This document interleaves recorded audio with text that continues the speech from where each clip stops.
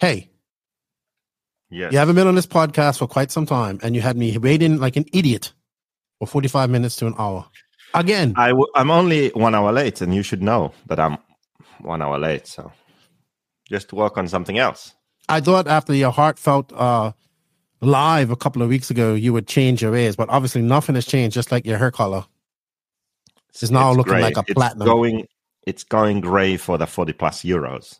Yeah, you aged fast. We're going to talk about the 40 plus euros and more, but we got a podcast to talk about. It's a Euros recap. With that said, let's drop that intro. Nitro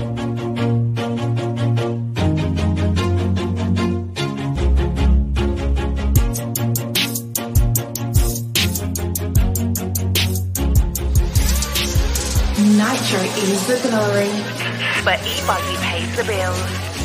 Welcome to the No Name RC podcast. Get ready for some serious bench racing. But be warned, we speak our minds, express our thoughts, and sometimes things can get a little rowdy. Hate, and he just was influenced by the hate coming from the left, the hate coming from the right. And let's get back to more club racing and less of this racing. It's hard not to be arrogant when you're always right. Yeah. See what I mean? That's exactly why people call you arrogant, Max. You may not agree with everything we say, but it's definitely worth a listen. And our pick, can you stop whatever you're doing? Join your host, Leslie the Great, with co-hosts and guests as they get together to chat RC. Hey, after that race that I watched this morning, I have to talk about it.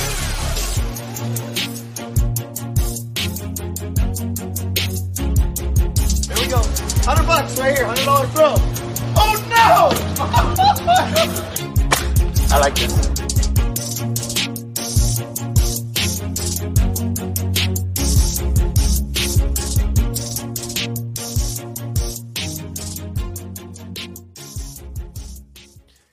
Yes, indeed. Nitro is the glory, but e-buggy pays the bills. What's going on, everybody? Welcome to episode number 254. That's right, 254 of the No Name RC podcast. I'm your host, Keenan White, a.k.a. Lefty the Great, and joining me later on was the village idiot, the man himself, JQ, a.k.a. Beaker. He'll be joining me later on to recap the Euros, because this podcast is all about the Euros. We saw a great Euros this past last week. I would say this weekend, but it ended on Friday in Redovon. We saw a new champion crowned, Juan Carlos Canes, JCC. Congratulations to him, S-Works, Reds, and Hot Race on their victory. Also to Boots, who had a very good run as well. Great second for him. But we talk all about that and more on this podcast with JQ. But before I get into all of that, I have to say some thank yous and all of that good stuff, because we really appreciate all you guys' support out there who support the NNRC squad around the world. We're coming up on 5 years of doing this, and we cannot do it without you guys. So thank you for all the support around the world from all the supporters. We're in our shirts, rocking our stickers, all that type of stuff. I will have some stickers at the Peach State Classic, so come up and see me if you want some. We appreciate all of your support. Also, shout out to the NNRC patrons and YouTube members. You will get early release of this podcast this week, because I'm kind of releasing it early. I have another podcast planned that's going to drop on Friday as well. So pay attention, get ready. You know, and next week we're not going to have a podcast because I'll be on the road, but we'll have 2 this week. So just keep your eye out for that. Thank you to all of you guys and the patrons and the YouTube members. We appreciate all your support. And if you wish to support the podcast a little bit more, you can. There's links for the Patreon as well as YouTube membership in the written description below. Also, we can't do this without sponsors. We're coming up on the end of the year.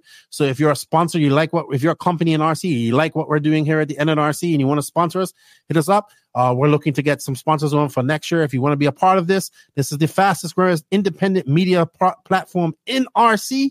So come check us out. It's a great place to advertise. But right now, I'd like to say thank you to Invisible Speed. Don't forget, they have their buy the online course by October 1st, and you will get you will be then pre-ordered for the Invisible Speed Book 2.0.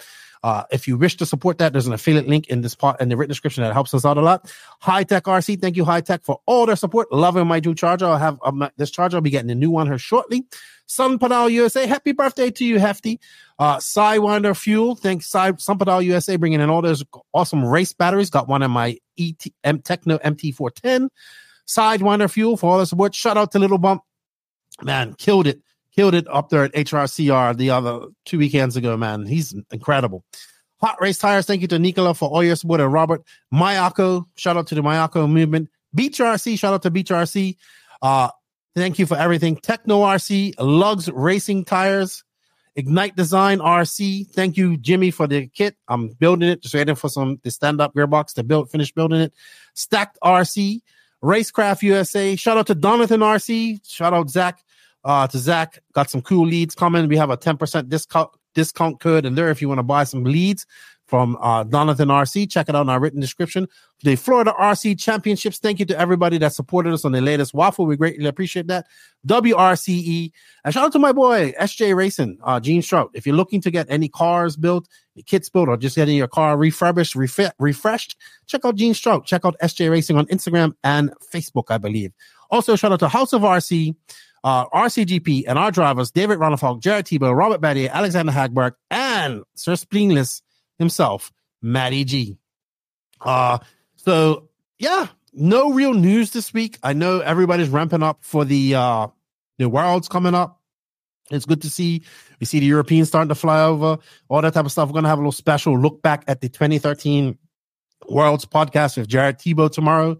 Nothing, just a little short podcast to talk about that win. That was the last time we had a 10 scale Worlds in America. It was a great event. Tebow and Hartson won that. So I'm going to have him want to talk about that tomorrow. And I'll be trying to follow the podcast. I'll be trying to follow the Worlds as best as possible. I will be kind of busy. I'll be in Las Vegas at the H2 Grand Prix, as you can see down there. Looking forward to that. Guys, I'm going to make some content about that. I'll share links as well. I'll be sharing links for all of this stuff on the NNRC, the Worlds, everything. Looking forward to Matt's mods, coverage, everything.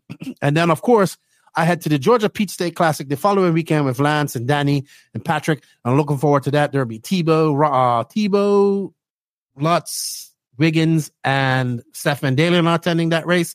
So I look forward to seeing everybody again there in Georgia, up there in Tiger, Georgia. So that should be awesome. So I've got a busy schedule ahead of me. Looks like I'm doing the Florida RC Championships in August, as well as Masters of Dirt. So that's going to be cool. So I'm looking forward to getting back to the States and seeing, so watching some racing and talking about it all with you guys. But the Worlds, man, I was looking at some video of the track where they did it. I really like that cool display of all the former Worlds winners from the first World Championship. I thought that was cool too on the wall there. So well done to Hobby Action. They're really taking this serious. They're going to put on a great show. All right. So I do have some shout outs, some happy birthdays to some people. It's a lot of birthdays. Shout out to David Crabtree. Been listening to the podcast for quite some time and said if I didn't give him a shout out, he wasn't going to listen no more. But happy birthday to you. You had a birthday earlier on this week. Baba High, my good buddy down in South Carolina. Martin Owen, the Emperor of Everything, on his way to the Worlds as well. Jimmy Babcock, race director extraordinaire, owner of Hot Rod Hobbies. Happy birthday to you. Josh Hollyfield, a stalwart of racing there in the Southeast. Rick Shealy, another good friend from the Southeast. Robert Parente, how you doing, man? Happy birthday to you. Dominic McKinney, what's up, man? How you doing? Will Walker, who you see Will in lots of races with Ryan Lutz. I'll probably see him at Tiger, Georgia here shortly. Kyle Chasen, I don't know if I think he is telling me he's going over to Japan. He's in the armed forces, so he's over there stationed. Steve Burgess, Jensen Collins, Devin Anthony up there in Canada. The Pulsinator, Isaac Pulsinator, happy birthday to you. Hope you enjoy it. Bryson Dyer, happy birthday to you, man. Hope you enjoyed it. The infamous Homer Elman of Tilt Yard fame, happy birthday to you. Reverse JQ, I call him. My good buddy Tyler Zavado of RC Drag Talk. Dennis Wilson, one of the best painters in the world. My good friend Hefty Jesus, and of course, my other good friend Sebastian Beltran down there in Colombia. Happy birthday to you guys. I hope you guys are enjoying it. Coming up, I want to give a shout out to Chasen Trophies. He dropped his vlog from the RC program. It was great. I enjoyed it. Go over to that guy's YouTube, hit that sub notification, like button. He's doing a good job. Go to we gotta help all these YouTube contenters out, RC YouTubers out there making content. It is not easy. The best thing you can do for them is hit that like notification sub button. You can do that for her too, because we're almost up to we're 4,300 subs. Now we need 700 more subs to make 5,000 by the end of the year. Please, please, please. Can you just go over there and hit that sub notification, like or dislike button, leave a comment. Please, if you listen to this on an audio platform, then you can just share as well as leave a review. We greatly appreciate it. This weekend coming up also is the racing at Gary's RC Raceway. Gary's RC, he is having the TZO Team Shuffle Cash Race. I was talking to him. He doesn't know how many. He has a lot of cool prizes too. So if you're in the mood, we had Gary on her a few months ago talking about the race. Go up to his home track, help him out. It's a team race. They're going to have payouts. They got cool prizes. I wish him all the best. And I wish everybody the best of luck there this weekend. Later on, coming up this year, we had the Turf Nationals. I didn't look at that too much. Not too many top guys. So Stacks were done pretty good up there in stock. Obviously, we have the EFRA 10-scale Worlds coming up. We have the World Cup of E-Buggy coming up in Guarda, Portugal. Sorry, it said Braga earlier. First ever EFRA event for 8-scale E-Buggy. We have Ongaro's race coming up September 29th, October 1st. Obviously, we have the Peach State Classic coming up as well right after. Actually, Peach State's on the second weekend of the World. So the World starts on the 9th, goes through to the 16th. And I believe the Peach State Classic is the 15th or 14th to the 16th or 14th to the 17th. Can't remember. I've got my dates all mixed up. Of course, we have Buggyland September 29th to October 1st. I love to go to that. I talked to JQ about that later on. J Concepts INS Round 4, the IFMAR 8-scale GT World Championships coming up, Masters of Dirt, Florida RC Championships, J Concepts NCTS Finals, Masters Dirt October 19th to 22nd, AMS coming up. That's right. Ooh, boy, I think the Europeans will come. A few Europeans, not all of them, but I'm pretty sure we're going to see Canas, Ruffalo, Robert Battier, and I'm trying to get JQ to come and even race. I think we're going to see those 4 Europeans there. So that's going to be good for AMS. So sign up for AMS, guys. Sign up for AMS. I believe signups are still open till you pay. Not sure how that all works. But looking forward to AMS. FR's Florida Carpet Championships already confirmed for that. That's the second weekend of November. Ooh, lots of Europeans coming for that. I can't wait. That's going to be fun. Get to see Bruno Coelho run on 10-scale carpet. Offer it. Looking forward to that. Very much looking forward to that. And all the other top contenders coming over as well as the top USA guys. Lots of good stuff coming up. Lots of racing left in this year.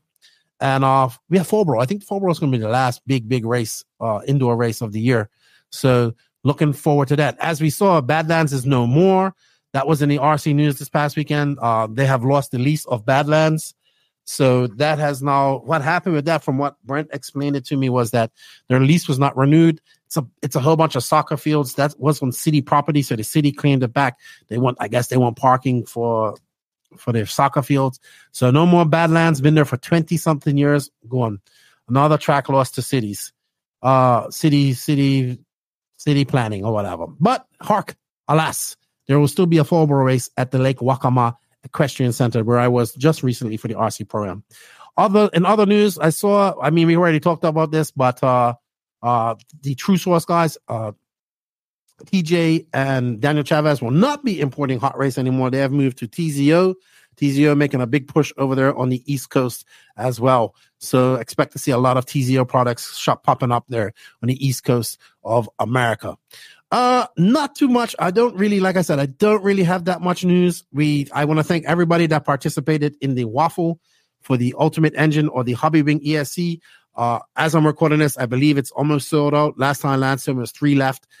We will be doing a draw for that because Lance has some big news coming up as well.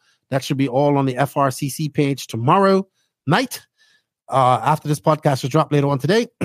So all of that good stuff. Lots of things happening. Lots of things going on. Lots of things behind the scenes. I'm hearing silly seasons heating up as well. So might have some news about that coming up soon. But stay tuned.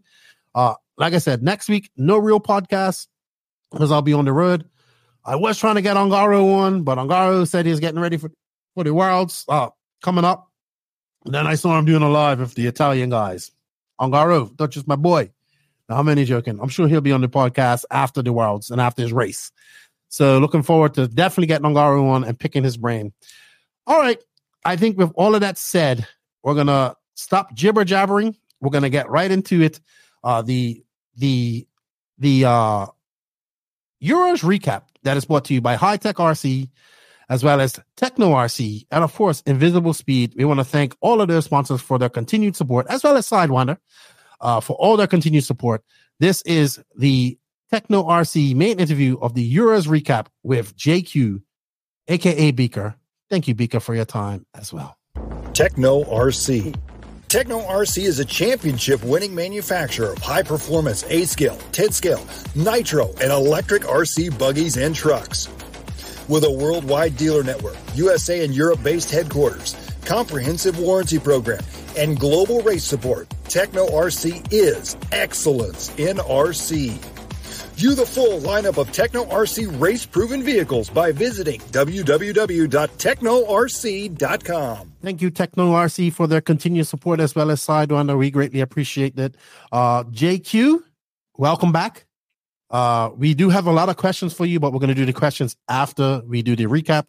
But good to have you back in here. It's been some time since you was on the podcast. The last time you was on here, you did my story, which was pretty good. I enjoyed that. We missed some things, so maybe we have to have a part 2 of that. I've had we missed out on my whole prison life and when I was in jail working, not in jail, working in jail. Okay. And all that good stuff. But we're recording this on the Wednesday after the Euros. No, the Euros were a week ago, right? No, they were last weekend. They were last week, yeah. Yeah, because they went so fast, right? It was over on Friday. Dagani messages me, calls me like in the afternoon, Saturday. So who's winning the Euros? I'm like, dude, the Euros is over yesterday evening. He's like, what? I was like, he's like, who won? I said, can ask Kane those guys. He said, well, I explained. I said, dude, it rained. It was going to be raining. So, and now now this is the week that the Worlds were. So a lot of that stuff's popping up on my Facebook, like Degani's dirty feet when he was sleeping, in that hotel, and his feet were black after he got a shower from his flip flops, and he's laid out on his bed and all that stuff. And all the people that were watching the Worlds, man, it's been a year already. Wow, what a great race that was. A great Redovan, so awesome. I got to see it. I'm not gonna lie, I was watching it over when I got back because I got home from the RC Pro-Am Tuesday morning, and then I think that started Wednesday. So I was watching scoring, and then Thursday I think the coverage started, and we only got 2 days of coverage, I think, which sucked. But that they had to cut the race short. But I remember just watching it and saying, "Man, I wish I was there." And that actually sucked too. I asked that, can Invisible Speed get a discount? Because we were the title sponsors for the coverage. Because we got less exposure now. I heard that. And Nick said no. Nick said no. He said same amount of hours, same amount of racing time, just in less days. Yeah. But I'll be with the RC Racing TV crew next week. Yeah, Vegas. You're going to have to make up for that now. You need to promote the course and the book so that... I can only promote what sponsors are providing that right now. Yeah, the Invisible Speed is providing that right now for you. Right now? So you know what? Before we even get started, let's go, because we got a new intro, right? Let's go. We got a new ad. Here we go. Stop scrolling, you nerd. Learn something new with Invisible Speed. Are you the driver of this car? Yes, sir. Why? You just won a free alignment. I had my car touched by JQ, and now I don't feel safe. I can say that he did improve his time 10 seconds and his best lap. Last question. Would you recommend the Invisible Speed course? Yeah, for sure. Spend your money. Good spend.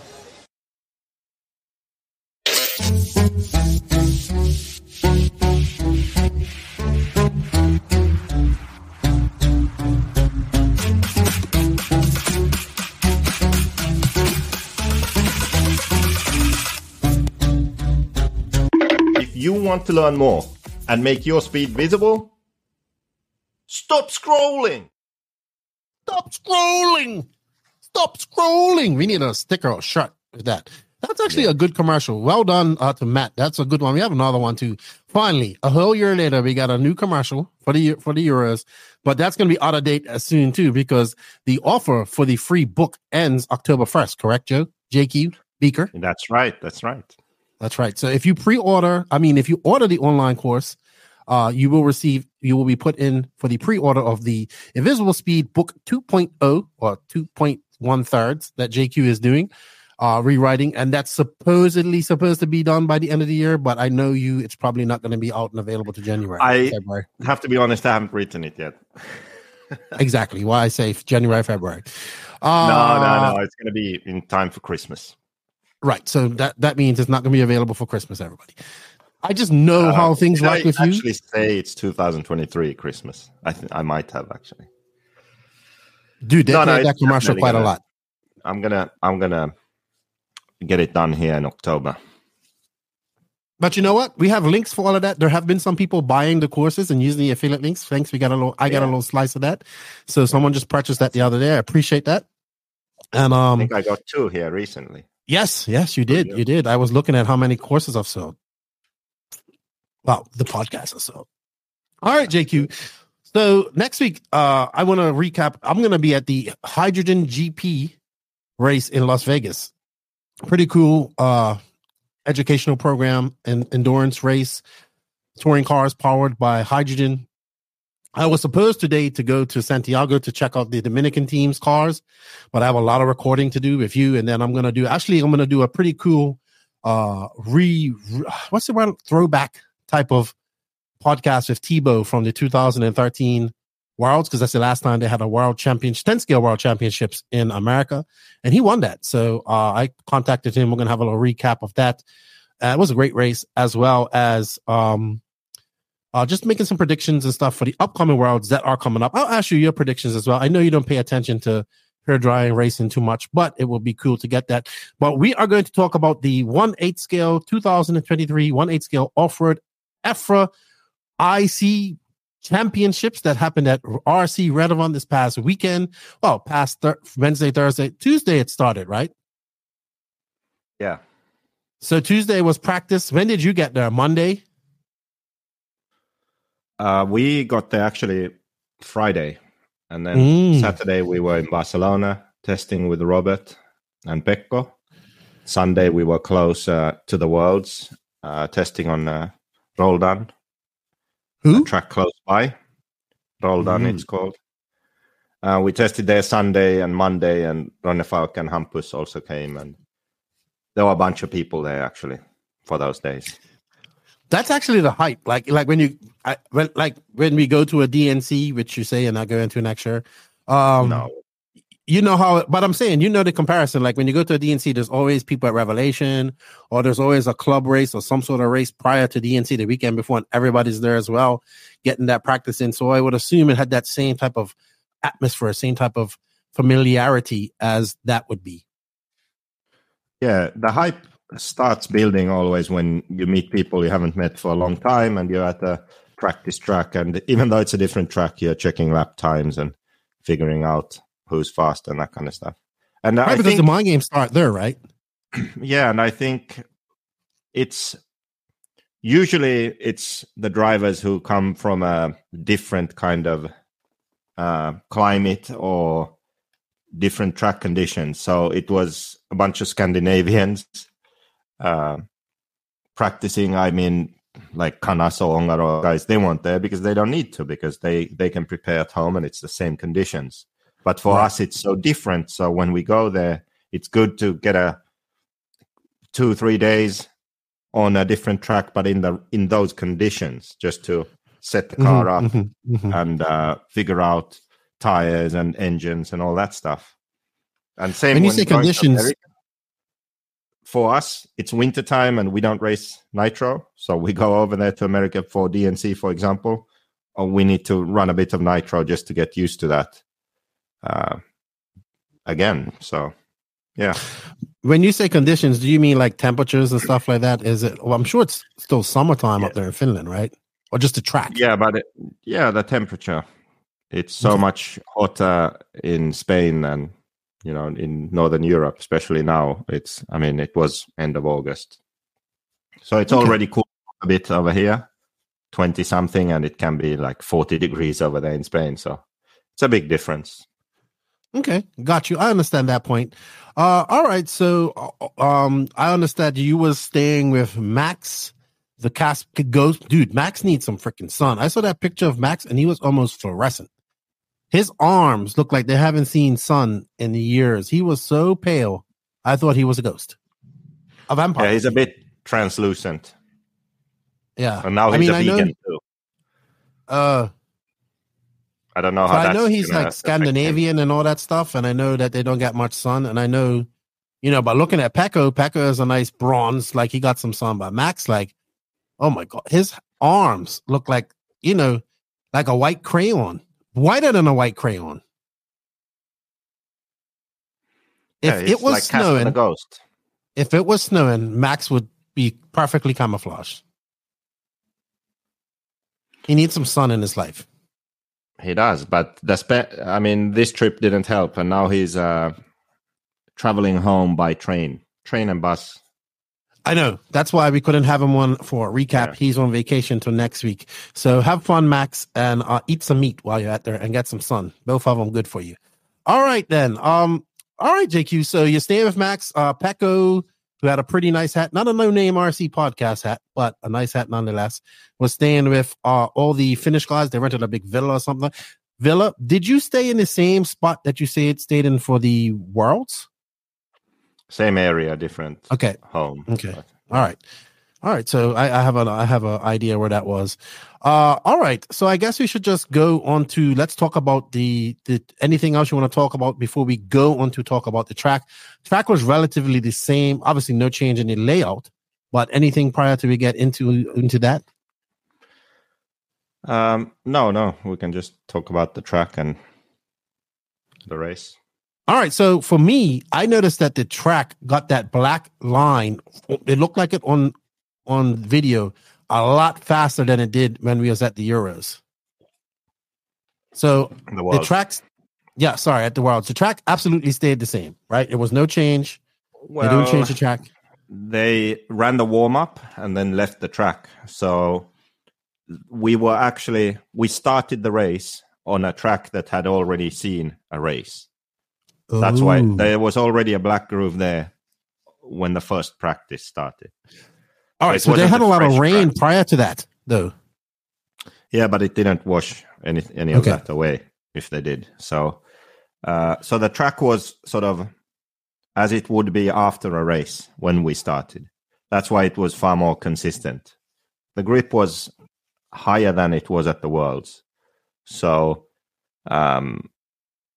and the grip stayed high throughout the race, I would say. What type of what compound tires were you guys on? With hot race, we were on medium and hard, and then later on also clay. Really? So medium, hard, and clay compound, yeah. Okay. And mostly just Sahara. So was it that high grip like you see at IBC where the sidewalls flex too much and it traction rolls and all that stuff? Or was it very similar to that. Okay.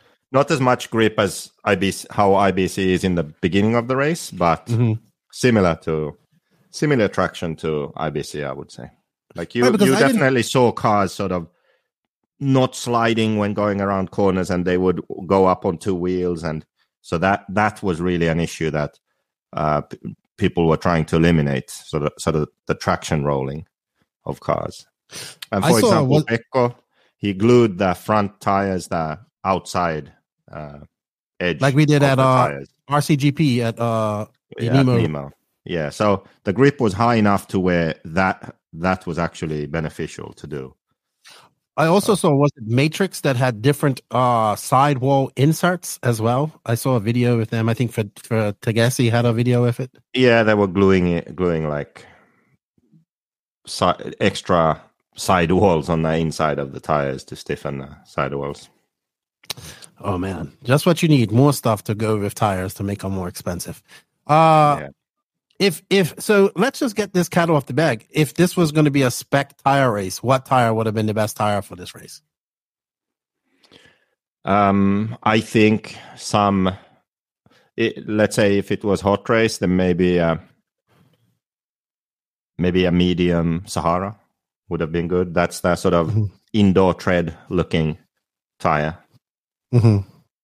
Something like that would have been good. I think it would have worked throughout the race for all conditions. Okay.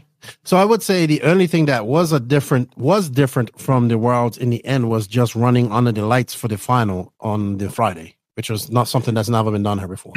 Yeah, that was a bit of a shame, and also avoidable.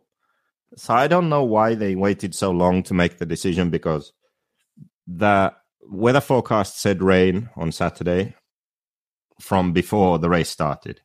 Mm-hmm. And it wasn't improving really. It was clearly going to rain. So they could have just made the decision earlier and also run Thursday's program a bit faster. Right. They could have got another qualifier in. Yeah, like we could have done it in a way where that last day wasn't so long and so hectic, and the main wouldn't be so late, so that we could have got everything done in sunlight. That could have been done. So it's good that they did it this way, so we actually got to run the main. But yeah, it's a shame that they didn't act a bit faster. Yeah, a lot of guys. I talked to Robert, and he says, I couldn't see. My eyes are too old for that. And people just have to understand, a lot of the American listeners, they're used to running under the lights and whatnot. But in Europe, it's a very rare thing for them to run under lights. And you have to understand that this track is it's huge, right? So I could imagine back on the backside when they're jumping on those doubles and down in that far right-hand corner, maybe, and the upper top right-hand corner on the driver's hand and that far left corner must have been very hard to see. Yeah, I'm sure it was. I'm glad I didn't have to run in those conditions. Yes, but that's another thing that we need to bring up. Your first Euros not racing. How did that feel for you? Yeah, it was. Euros and Worlds are always races that I enjoyed. So on the one hand, it would have been fun to race, but also I was okay not racing, because going into the event, I thought that we had two drivers who are sort of given that they are going to be in the main, and they may even have a chance to win. So Robert and David, I assumed that they would be good and they would be in the battle for the win. And then I thought Pekko and Hampus are both drivers who could make it in, and maybe one of them would. So potentially 3 Mayako drivers in the main. And that's already exciting for me. So knowing that, I was still okay with going there and helping everyone and not racing myself. Well, Pekko almost did make it. He just missed it on in his semi. It's a shame. What I did notice is that it's so much harder to set the car up and give good advice when you haven't driven the track at all. Like at the Worlds, when I drove myself, it was so much easier because I had a very good understanding of what the car was doing and what I needed it to do differently and how it felt in the different sections. And when we were practicing with Pekko also, I was able to drive the car just to feel what it's doing. And then I could help him a lot more. And then we got his car really good on that practice track, actually. So even just being able to drive the car a few laps, so I understand the nuance of what's happening in different sections of the track, that really helps. Now, this track I have driven before, so that's good. But still, the sort of grip level of the Euros and how it's actually feeling on the track, to understand that, you really have to drive yourself. So I think that for the Worlds next year, because of how the schedule is, I might actually race the Worlds for that reason. Okay, so now we're going to segue into that. So what is his schedule like? And what is the general consensus about the Worlds being in Brazil from the Europeans?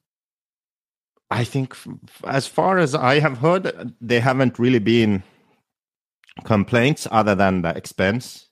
But I know that the Americans are all about how it's so dangerous, and that it's always that with the Americans. It's so funny because well, I don't know if I should name the person, but someone I spoke to said, look, these guys, they live in states where they have open carry and mass shootings and all of that, but feel perfectly safe. But then they are afraid of going to a foreign country because it's too dangerous, which doesn't make much sense. And I have to agree with that. I think that it being in Brazil is difficult because of the expense but the safety, I don't understand why that is such a massive concern to people. Well, if you are like somewhat sensible and common sense goes a long way. He was able to hang out to 5 and came back alive. Yeah. So yeah, exactly.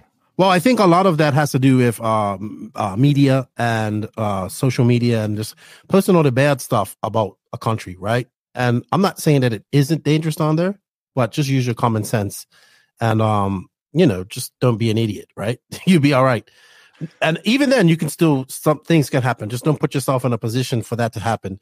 But I don't know how they are doing it, if it's going to be a super long race. But what I meant with the schedule thing is all the worlds I've been to, we've driven like twice a day, Yes. So there's so much time to hang around, and the benefit of driving, so you can really sort of test things yourself and on the car or tires or whatever it may be.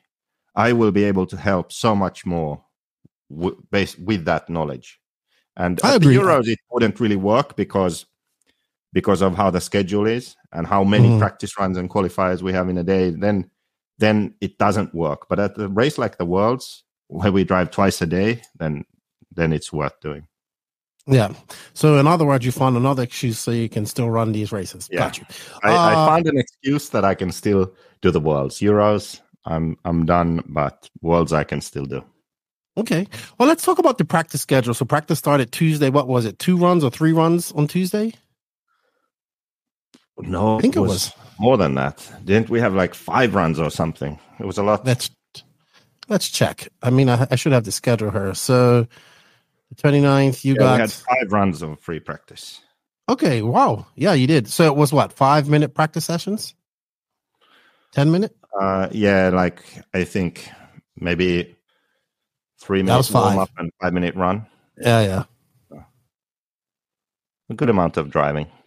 Yeah. So what did you notice right off the bat, practice wise? Who stood out to you right off the bat of free practice? Who looked fast and who impressed you right away? Well, I would say that Canas and Ongaro were expected to be fast, so I'm not surprised to see them up top. But I remember that Polito and Boots were fast from the very beginning, and I would say that it's fair to say that was a bit of a surprise. In free practice, I mean, I got the results here. Canas, Ongaro top 2, and then Polito 3rd and Boots 4th. And then Kilic, Baldo, Robert, and etc. So Polito's pace and Boots' pace, that was surprising to me. I know that they are both, capable of that kind of speed, but lately we haven't seen them right at the top at these bigger races. So Polito has even, I think, won some races in Italy against the top guys, but at the Euros, he hasn't been able to be sort of consistently right there at the top.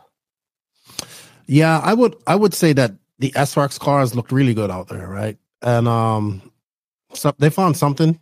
I mean, but no surprise if Canas, he's been on fire this year, So and already last year he was really good, and I think this year just a bit better. So he's, I'm sure he has been practicing and testing and racing a lot throughout. Putting in the work. All right. So you had 1 day of practice on Tuesday. Then you have your your seeding practice, I believe, which was on the Wednesday. And of course, Juan Carlos Canas tops that. So did they take your best 3 consecutive laps? Yeah, I think it was 3 consecutive laps and then points for that. So Ongaro won the first round and then Canas the second. Yeah, so Ongaro had a first and then a 3, and Boots had a 0 and a 5. Who else was Boots? Canas. Boots was still faster. He had a 2 and a 9. No surprise to see the Baldo brothers doing well. Berkan Kilik upped his brother a little bit because Borak was faster. Polito's still in there in 6th. Yal Figueiredo, no surprise here. Yal has been another driver that's been fast all this year and to the end of last year. So I was not surprised to see him doing well as doing well in practice as well. Then we had Ricardo Berton, David Ronnefalk, Oscar Navarro, who is a Spanish driver, not a slow guy, but not a name that we hear much of. And then, of course, Jorn Nohat Newman, Borak, and the other Brian Balder and Barufalo. Robert Don in 16th and Coelho down there in 17th. I think that was very surprising. I wasn't too surprised with Ronnefalk's practice because he was kind of off, like in the last Euros. He wasn't like topping practice or TQ in practice as well. Was expecting Coelho to be a little bit more up there in the seeding practice, but he wasn't. And also not surprised to see Berkan up there as well, because Berkan is really good at that type of stuff, throwing on some really flaming fast laps.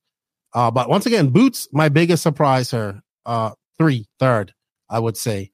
Him, and then my biggest surprise to be out of all of this was probably I would have to say Robert being in 16th, and Bruno Coelho, because Robert showed great potential in the regular practice, and then in seeding practice he was down at 16th. Was he bashing things? Was he doing the Bobby bash? Well, the thing is that you only got like 6 laps or something in a run.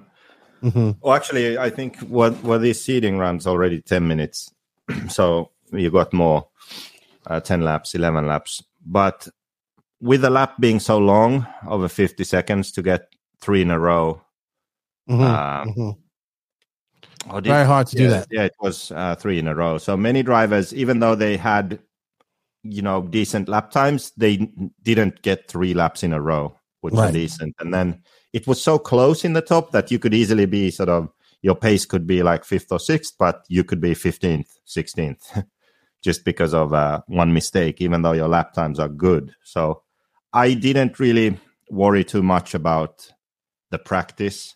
More so just what is the best lap and what kind of pace is comfortable. The 3 laps in a row thing at this point on that track, it didn't really mean that much in my opinion.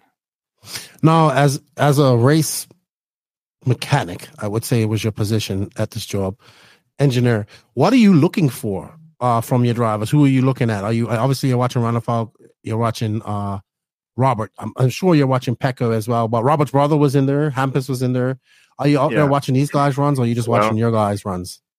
No, I watched their runs too. So I think the most important thing is to have a car that's comfortable to drive, which means that you can drive close to your best lap consistently. Mm-hmm. So it's not enough to have a blistering fast best lap, but then you can't find any consistency because the car is too hard to drive. And that's something that you can get away with maybe in practice, maybe in qualifying even, but you can't do that in a longer main. So I think already from practice, you should try to focus on having a car that's easy enough and comfortable to drive, but the best lap is good enough. Mm-hmm. So you need both. You can't have a car that's easy and stable, but you're slow, you're off the pace. That's not going to be good enough. And also you can't have a car where you can have that really fast best lap, but it's too hard to drive. So you need some kind of compromise, a balance of it's fast enough and it's comfortable. And then when you achieve that, then you just make small changes and try to find a bit more speed. And that was really what I think we managed to do with Pecco quite well, because he was, I can't remember where we started, but it was something like 40th or something. Like he was quite far down early on. He was 41st after free practice. And then after the seeding practice, he was 29th. And then in qualifying, he was 19th. And then he finished 7th in his main, first one to miss the main, like 7th in his semifinal. And then he finished 16th overall. So like throughout the race, he improved. His best lap improved, his consistency improved, and he was happier and happier with the car throughout the race. And that's always my goal. And that's that's one thing that I have tried to instill also in these sort of top professional drivers that we've had, because no matter where you finish in the end, you should always be able to constantly improve. And if you have a race where you start out really fast in practice and then you do okay, but start doing worse and worse in qualifying, and then you don't have a good main, then that means that your approach is wrong. Because if you are that good, the track doesn't change so much that you start going slower. No, it means that you are making the wrong adjustments, or you are making too big adjustments. I strongly believe that the way to approach a race, you have to have some sort of good base that you know and a plan. And you eliminate some factors early on in practice, and you pick certain adjustments that you know that, okay, this is what we need to figure out. This is the direction we'll go. And you keep going in that direction. So you're not all over the place throwing stuff at the wall and see what sticks, because that's when you can get lost. No, you make conscious decisions and improve each time. And if for one qualifier you make a change that, it's actually worse, okay, you change that back and adjust something else, right? But you still have a sort of step-by-step plan to improve. I think that's important, and that's something that I think we managed to do with Pekko, where we didn't make too many changes. We made small ones. I didn't even always tell him. I just sort of figured like, okay, this will be good, and I did it. Just because when a driver knows the change, maybe he sort of placebo subconsciously thinks because he thinks he knows what it's going to do, it can affect how he perceives it or drives or whatever. But if he doesn't even know that a change has been made, he'll just, drive normally, and then you can really see how it is. So I think you should give myself and the people listening an example, because I know you kind of focused. So I don't know how involved you was with Ronnefolk's setup, because I know he had Adrian there as well.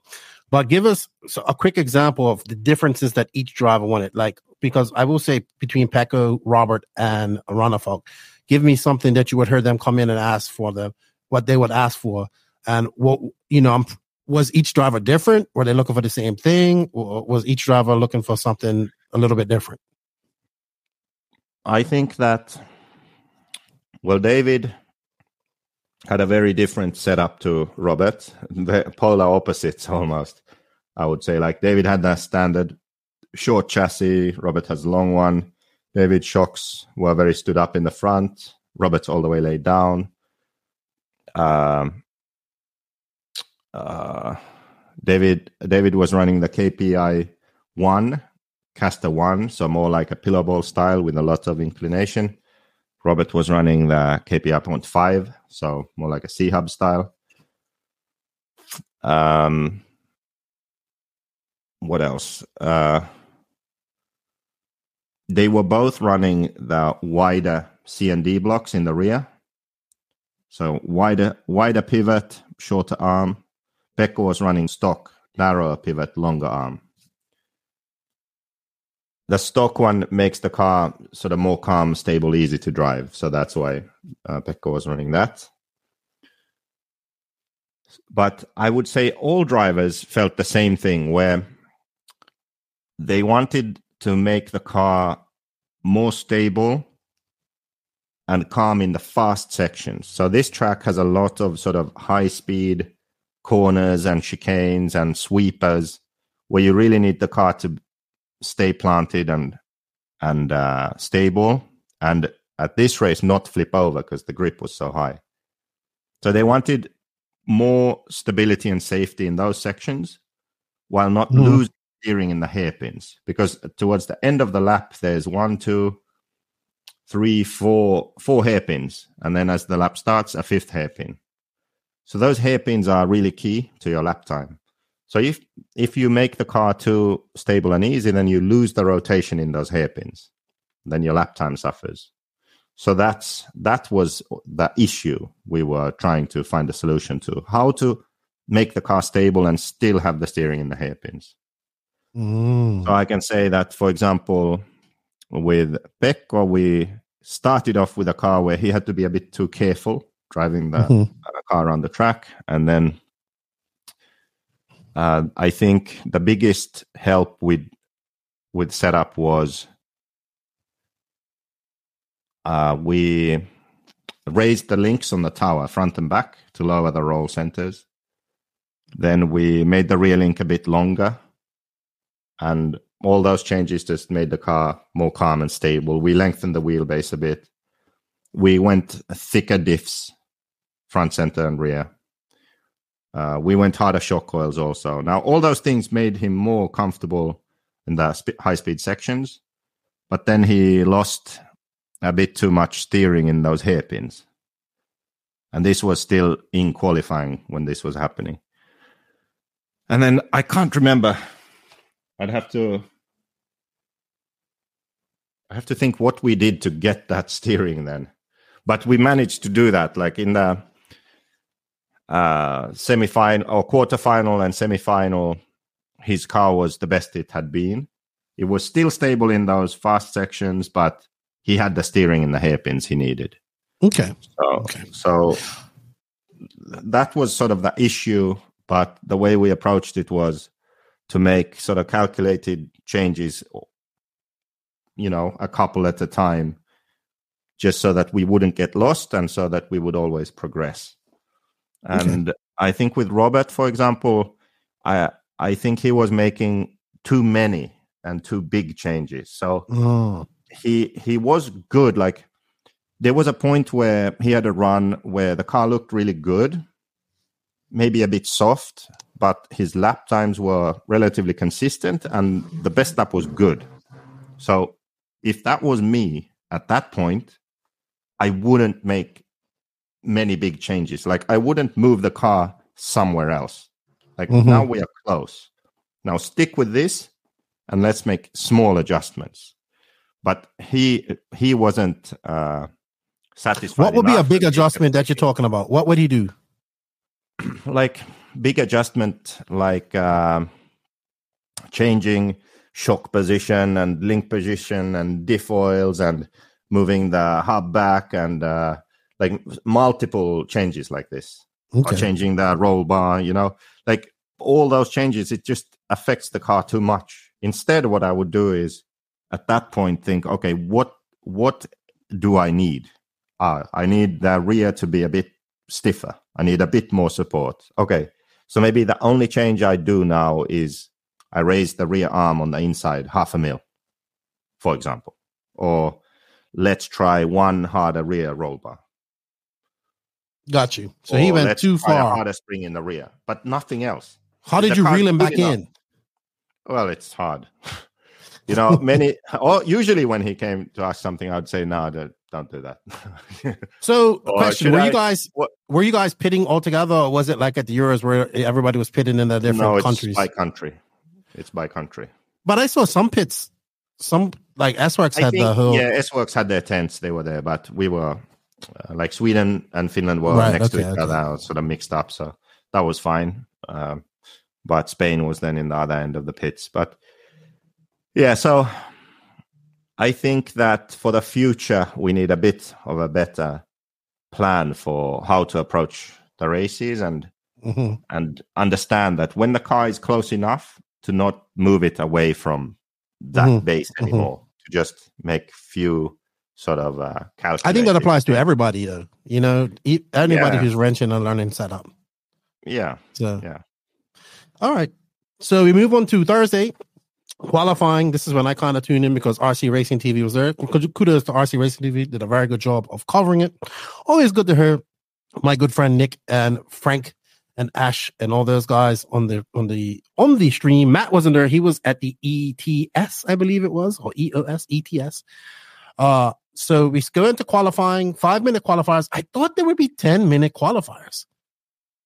I was shocked that there wasn't, because this is a world's. No, this fuck. That's right. This does not qualify you for the worlds. I keep thinking it's like a national. Is always 5. Okay, so 5-minute qualifiers. You had, let's see, from the schedule, you had, I think you had 3. Yeah, you had 3 on Thursday and then 2 on the Friday, correct? Yeah. Yep. All right. So going into this qualifying, obviously no change in the track's similar.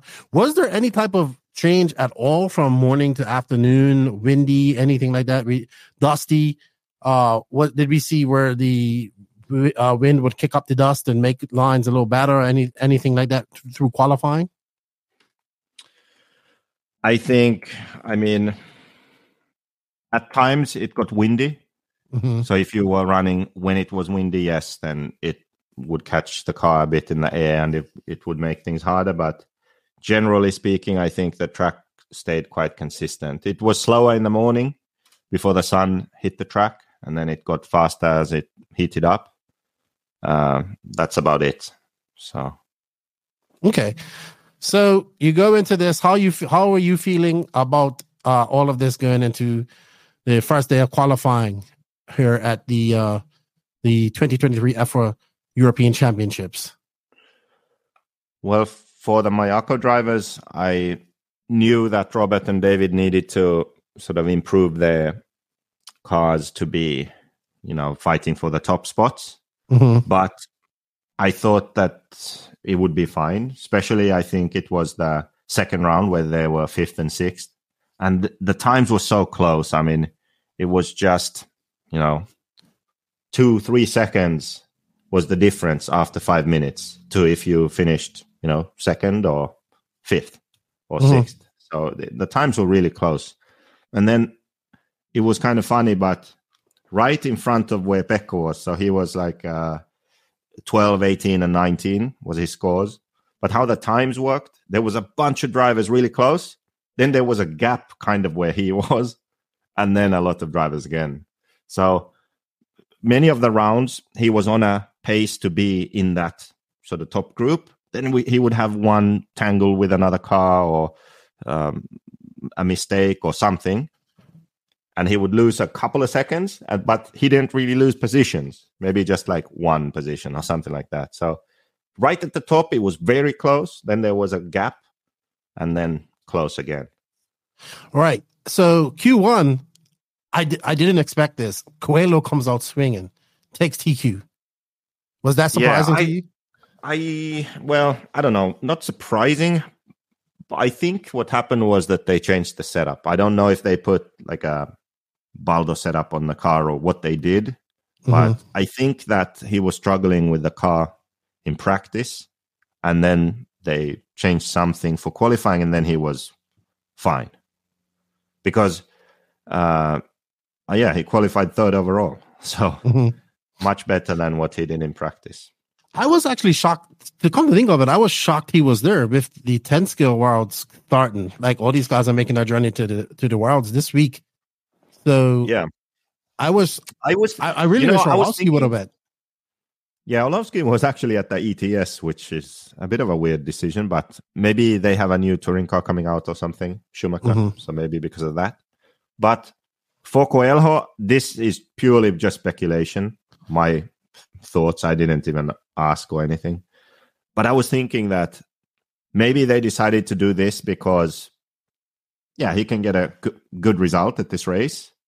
And the Worlds, looking how their warm-up went, wasn't he even in the B main? I think so. Like, basically, this Worlds in America, everyone is expecting the Americans to run away with it. So I just don't think that they wanted a good result for him.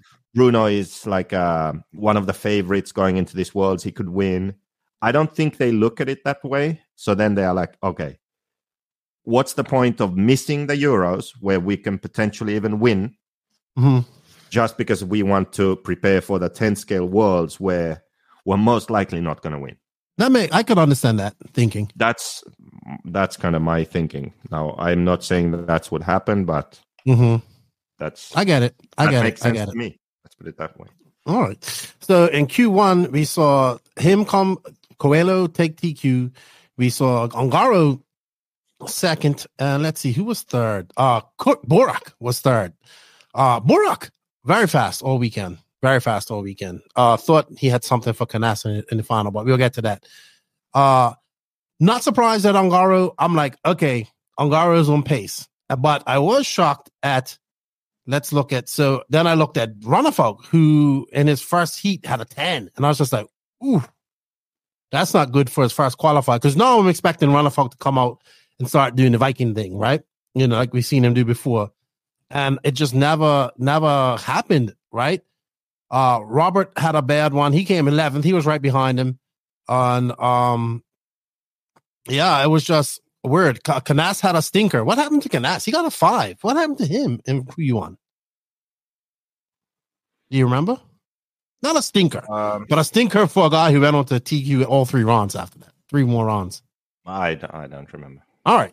So Q1, we saw Coelho win, which and I was like, oh man, Coelho's on it. At this point, I'm thinking Coelho is going to be a big factor going into this. And he was to an extent, but he never showed up to take Q2. Q2, we saw Ongaro come and take that. And then I was like, all right, I think Ongaro is going to walk away with this year. You know, he's going to win his first Euros. He's looking like he's going to be the Ongaro that won the World Championships here. But, my pick, I will say this, I picked Juan Carlos Canas, JCC. Hold on, let's look at who else was fast in Q2 real quick before we go on any further. So Canas had a 2. He was right behind him. Coelho had a 15, so that was another good one. Hillick had a 10, so not good for him. Yal Figueiredo 6. Mattia had a 9. Who was good? Who else was good in 2? Barkan had a 13. Where's Boots? So Boots had an 8. Who the heck was? I really hate RC. I hate my RCM sometimes. What are you trying to look for? I was trying to see who was like top 3, and I know it was Ongaro. Hold on, Coelho. I'm trying to find who was the top 3. It was Ongaro, Canas, and who else? What round? Oh, and Brian Baldo got a 3 in Q2. Oh yeah. That was, no surprise. So I want to say something, right? When we heard people say that these guys have an unfair advantage at this track and all that type of stuff, I think the only people that have a really unfair advantage of this track is the Baldo brothers, because it's their track. Yeah, I wouldn't say that anyone else really does. Right. It's not like Canas just wakes up and says, I'm going to go run at Redovon today. Yeah. No, that doesn't happen. No, because he's like 7 hours away or something. Exactly. People think this is like they get up and drive an hour and they're at Redovon. No, these guys live far away.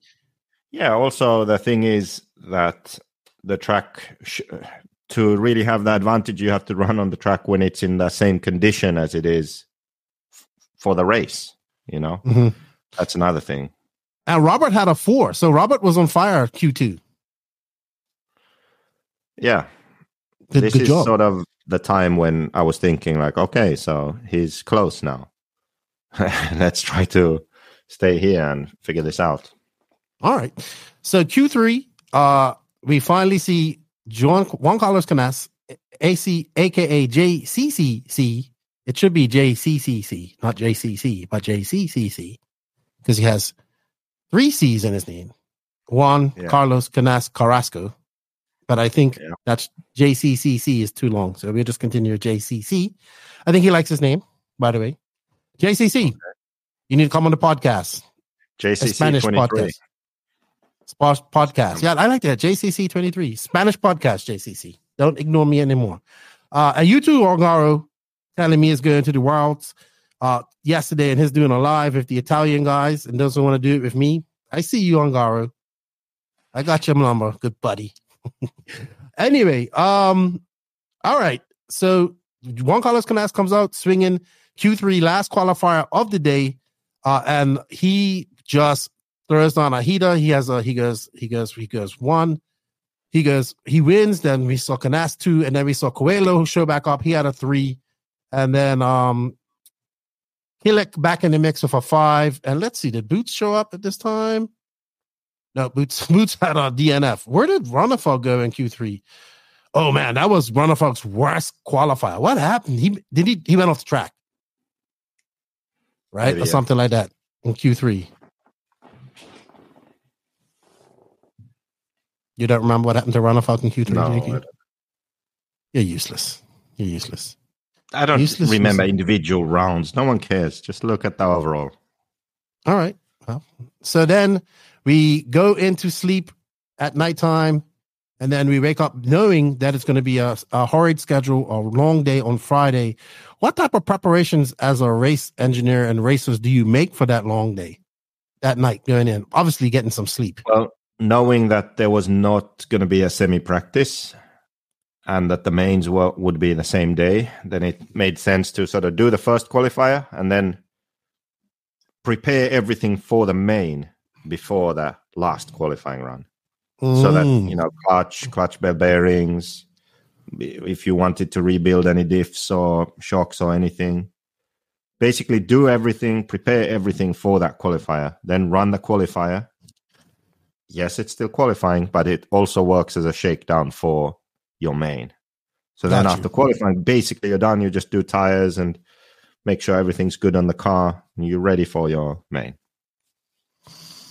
Now let's look at these qualifiers. So then we had JCC. Obviously, he took the win in Q2, Q4, and second was. Oh man, no, who was second? Hold on. I hate this.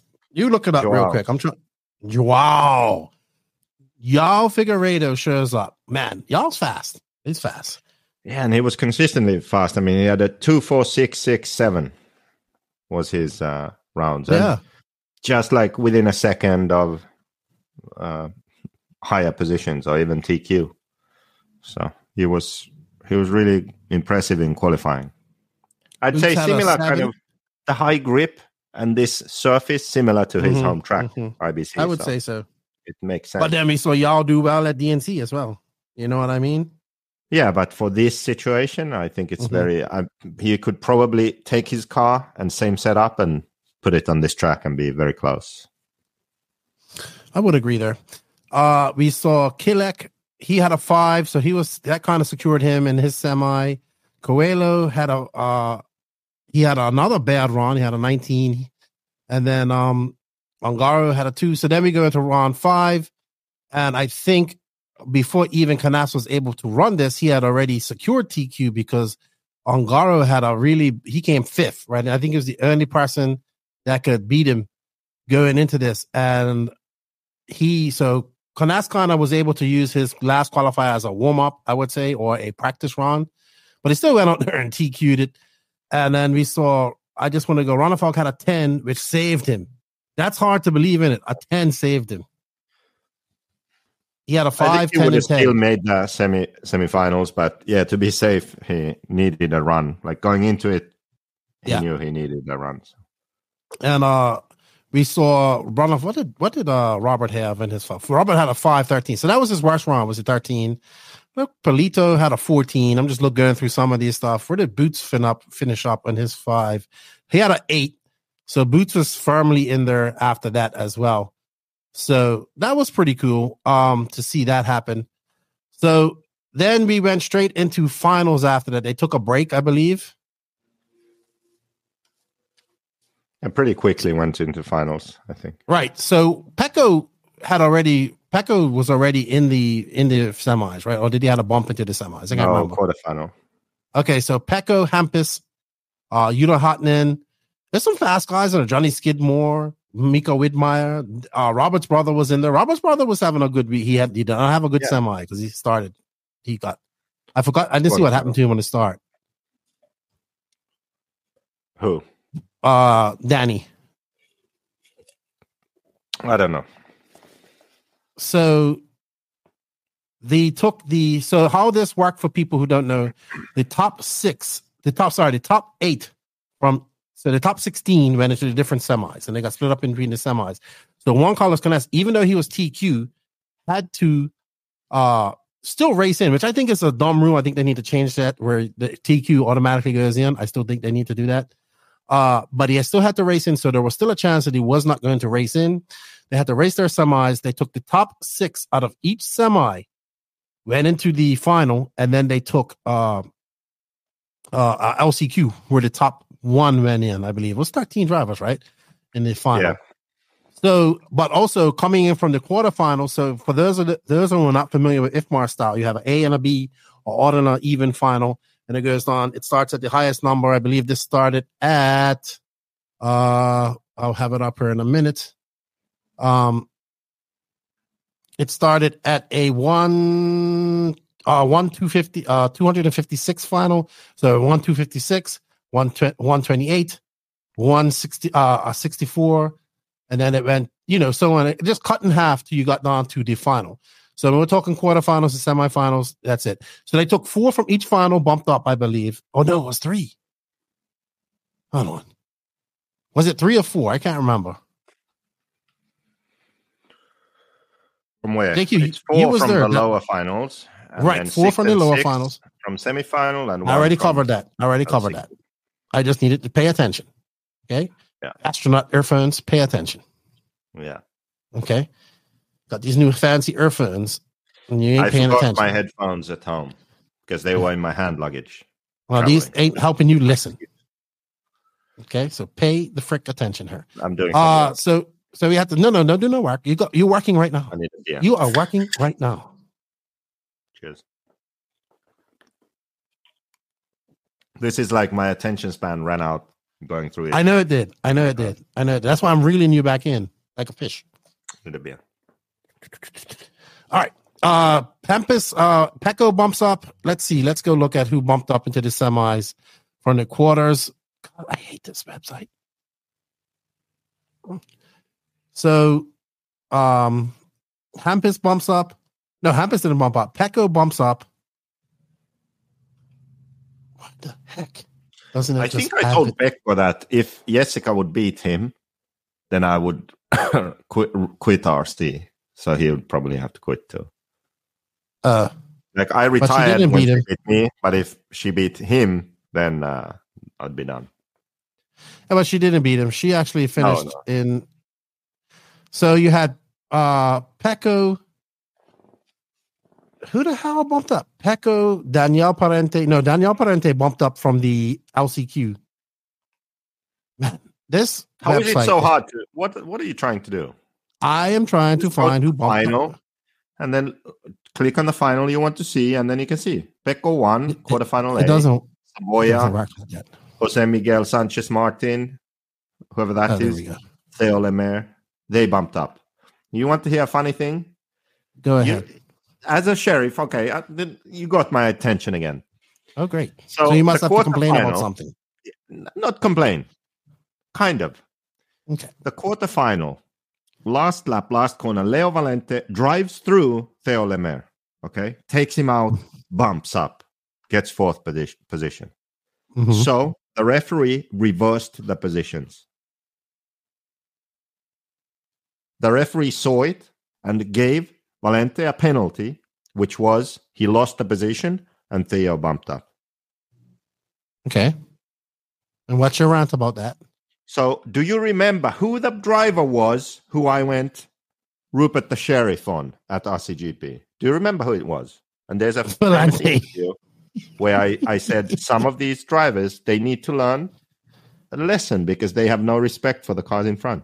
Leonardo Valente. And he still hasn't learned. No, he hasn't, apparently. No. He's a complete hack through and through.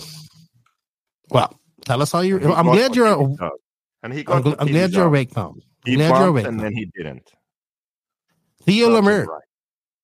The sole HB in the semis there. From France. Good racer. Good racer seems to be. Where's quick off topic? Where the hell is Musso? I don't know. Retired. Full dentistry now. All right. So you had your rant about Valente. He hacked Theo Lemaire. Yeah. And lost that position. Great refereeing. Yeah. So we had, once again, I'm lost again. The other quarterfinal. You need the other one now. Yes, I know. You go ranking list. No, you go final. Then you scroll down to the correct final. Yeah. Right, final run B. Oscar Navarro, Hampusberg. See, this just has them listed. No. What are you talking about? The top 5, yeah. Oscar Navarro, he bumps. Yeah. Hampusberg, he bumps. Jose Thomas, yeah, that's right. I thought Hampus didn't make it to the semi. Sorry. Jose Thomas Escudero Romero. I think this is the guy who was running a Bergonzoni. No way. Yes, I think this is the guy. The guy who, who had that car? Raul Paris. Do you remember Raul Paris? That's it. That's right. Raul Paris Tony from Clinic goes, look, Raul Paris is bringing out the Bergonzoni again. Again, he's had it all along. So it's funny. He was there and he was helping this guy. Mm-hmm. And he bumped from the quarterfinal to the semifinal. And then he was leading the LCQ for the longest time. And even in the semifinal, he was in a bump spot for a long time. And I was like, who is this guy? His car looks good. Never heard of the guy, but yeah, his car looked good. Raul Paris, old engine builder there. Used to build lots of engines. That's a different. What was Raul Paris? Oh, he's a driver. Yes. Where is he from? Is he Spanish? Spain, but he lives on Mallorca, I think. Oh, okay. Got you. Island boy. He definitely. Oh, that was that shirt that I saw. Something about Island. Got to be. Anyway, that's actually very good. He was leading the LCQ, and but he didn't lead it all the way because the person that led the LCQ and finished it was actually Daniel Parente, who I kind of expected to kind of go right into the semifinals. Pecco did not. Pecco actually started to move up, but poor Pecco, he just missed out on making the semi. I was hoping he would make the final. That would have been great. With a better start, early laps, it could have been possible, but the beginning was just terrible, and he was dead last after the first lap. So, still good to make it up that far. All right, so we go into our final, and we have. Let's see here. We have. Oh man, why don't they just list the damn starting position? Damn it. By the way, I'm just looking at the pit stop laps here because I think it was in the semifinal. The second pit stop was pretty amazing. Did you do it? Yes. So what I did is I took him in one lap early because there were a bunch of cars, and then he passed the cars. Like we undercut them. But the second pit stop, even the lap here is 56.5, which is actually quite good when I'm now comparing to others. Like Canas, who was running 49s, he had a 56 pit stop there. I see. All right, well, let's get on to the final. Was good. Let's talk about the final, because that's what people want to talk about, right? Final. So you're starting this final. Do you feel... Let's just play it. This is courtesy of... So here's our starting order. We had Canas, Ongaro, Borak Kilik, Elliot Boots, Polito, Brian Baldo, Robert in 7th, Dave Ronafok 8th, Barkan Kilik 9th. Barkan had a quiet Worlds. Joao Figueiredo 10th, Ricardo Berton 11th, Oscar Baldo 12th, and Daniel Parente. No Coelho. Coelho flamed out or something on his semi, right? No, so Coelho broke early in the race. Yeah, not even front universal from the center diff to the front gearbox. Something there broke. Came off or broke. I think they said that it broke in two. So, yeah. I guess they wouldn't lie and say that their own car broke. No, it just broke, like driving. I think it broke when he crashed over there going on the on the very back end of the track, going on those jumps down there. I saw him go off the track, and I was like, oh, it looked like it broke. And I think it did. Well, that's when it broke. It's the center universal or CVD, whatever they have. So I don't think you can break that in a crash. Don't know, man. Don't know. There was no drive to the front wheels. So that was probably the biggest surprise. Coelho not making the Euro finals. Big disappointment, I would say. Yeah. Anybody in her that surprised you making it? I don't think anybody here surprises me, to be honest. In the main? No. Yeah. No. I think they all kind of, in my opinion, all kind of deserve to be in there. So this is RC Racing TV coverage. I really like these red shirts, by the way. They almost look like reverse Mayako shirts. Yeah, the red shirts were really nice. I like them. And there we see Canas. And this is just what Canas done. He gets out to a lead. When you saw Canas do this, did you think, all right, I thought that Ongaro was going to tag along with him. No, this is Borak, sorry. I thought that Borak was going to, he did tag along with him for the first few laps. But I think after that first pit stop, it was like Canas just said, see you later. Adios. After Canas was first in free practice, seeding, and qualifying, and the semifinal, then it's like, yeah, no, he's going to win unless something breaks. His Red's engine sounds like it's going to blow up any second, but it didn't. So that was like my only concern. Like, is his engine going to explode or will he win? Ooh, Ongaro got taken out right just now. Hold on. Let's go back and see that. Ongaro got a hammering. I think that was from Boots. It looks lighter. Well, it's still early in the final. Let's see. Boots takes him out here, I think. Oh, no. That was Borak. He ran into the back of Borak. Yeah. All right. Now, Borak, I thought was going to hang on to him. I did. I really thought he was going to hang on to him. And he did for a little while. But Canas is just proving why he's fucking the best guy in Europe right now. You know, that's it. Like, we cannot dispute that he is the best driver in Europe. There's Boots taking a hard slam. I mean, he drove an impeccable race. I think he made one or two mistakes at the most. He ran away with it. I thought Borak was going to catch him here and make it a race. And then I saw, like, after a couple of laps, I saw Ronafalk creep up to fourth, and I was like, here he comes. Berserker mode engaged. But then he made a crash, and then he just dropped out. Did you think that Ronafalk was going to make a surge when he came up to fourth? When he came up to fourth, I'm like, oh, maybe he'll actually podium. Like, a third would be good now. Mm-hmm. But no. I think like also some things changed also because the sun was still right above the horizon here, but then it dropped during the race, and yeah, it got a lot darker, and I'm sure the track temperature dropped also, so that affected some drivers' pace. I'm pretty sure. You know, I thought that, to be honest, I remember when I was talking to, because Tony and I were watching this, and I was like, Tony, I think that this being under the lights is going to benefit Ronafalk, right? Because he's the most experienced driver here under the lights. Besides Robert, he's been to DNC, he's won at DNC, and I thought that was going to be a great assistance to him. How much did the temperature drop, and how much did the lighting affect a lot of these drivers, you think? I know Robert said that he struggled, especially when it was changing, like when it started to get dark, to adjust. And he said that Ongaro had also said that it sucked that they had to race at that time because of the lighting, and he struggled to focus and to see. So I would say most of the time it's like you can always say, oh, it's the same for everyone. But with, you have an ad going. I know. Sorry, I don't have YouTube Premium, so. But I think with things like this, it's actually not the same for everyone. Because, for example,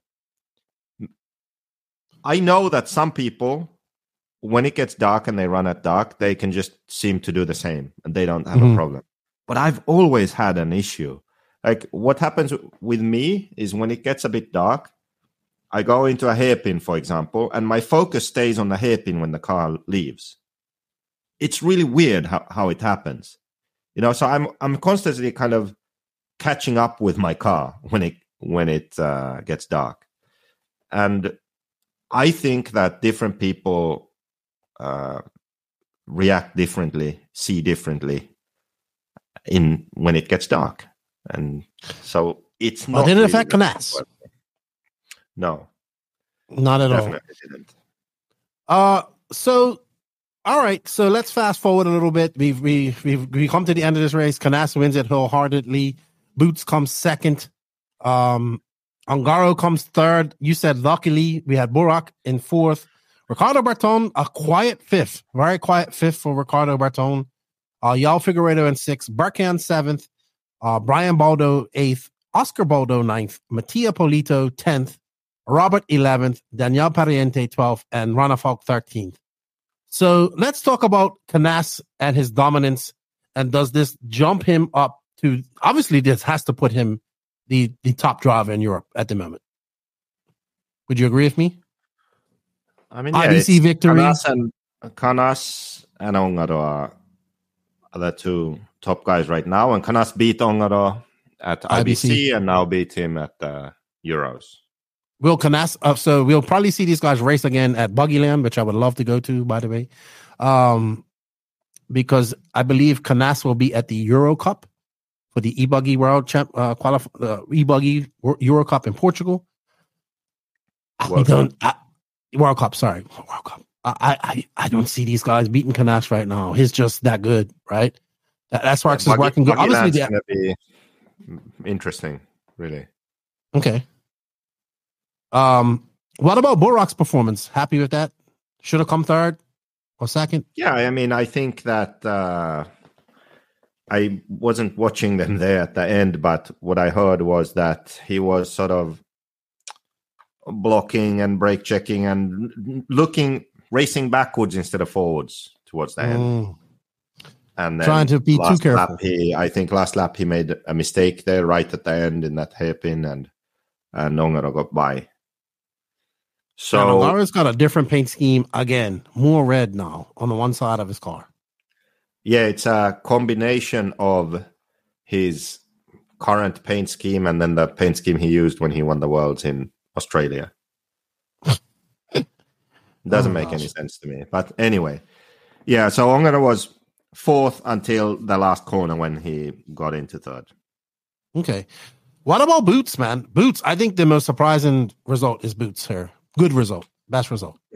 Yeah, and Boots came from further down. So we saw even in that video when he crashed, he was 11th, 10th, 9th, 8th, 7th, 8th for a long time. He just second half of the... Sorry, I was looking at the wrong number, I think. Wait, Boots. Number 5. There's 2 number 5s here. What? The numbers here and the results don't make any sense. Okay. I'm serious. There is 2 number 5s, 2 number 1s. What? How does that work? Anyway, there he is. So after his crash, he dropped to 7th, it seems like. So 6th, 5th, 4th. 4th for a long time, 3rd, 2nd. So he came through the pack. And yeah, he was really impressive. He was fast. I remember watching his car. It was super fast in the hairpins. Really fast. I mean, noticeably faster than many other cars, especially like those 2 hairpins right before the loop.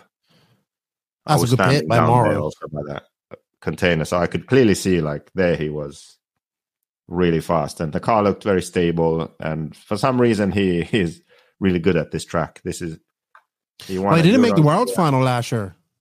No, but he was fast also at the Worlds, I remember, and then he didn't have a good end of the race. Something seems to have clicked for Boots after winning that race at Gusago here a few months ago.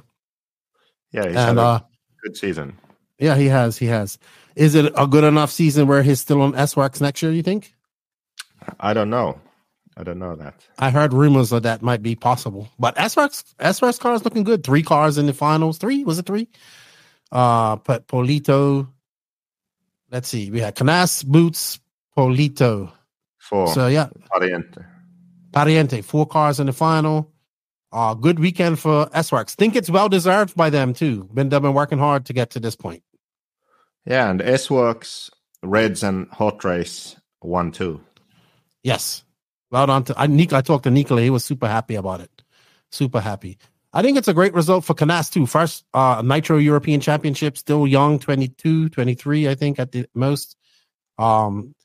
Very good result for him. I know the people at SRX are super happy. I know that Max has been winning one of these. They have a electric one, but the Nitro one is the most coveted one, I would say. And to win it in such a dominating performance, and go 1 and 2 and have 4 cars in the main, good stuff for SRX. Very good. Yeah. All right, let's go through who Ricardo Berton, like I said, very quiet. Very quiet fifth, still Infinity up in the air. Was this a production car? Or was it was. I heard that it was actually a production car now with the molded plastics and stuff. I would say Ricardo Berton and Berkan Kilic, they were the 2 drivers who, they were fast, but somehow invisible in a sense. You know, somehow, I don't know why, but they were both really fast, but I didn't they didn't stand out at any point. Okay. Next up, we talked about Ongaro. We'll leave Ongaro because we're going to talk about him if David. Brian Ball, Yao Figueiredo, great 6 for him too. I think he's happy with that. Brian Baldo, Oscar Baldo, 8th, 9th. Nothing to write home about, but I expected that. The Baldos, this is people always say that, home track advantage and blah, blah. Yeah, it's true. But most of the time, this is kind of what happens. So at the end of the day, you sort of end up in these positions if you aren't really elite. Even if you have a home track advantage, it has to be something really special for you to be able to win or podium where normally you wouldn't be on that level. So 7th, 8th, 9th, that sort of position in the main, you don't have a problem. You finish the race, but you aren't fast enough to win.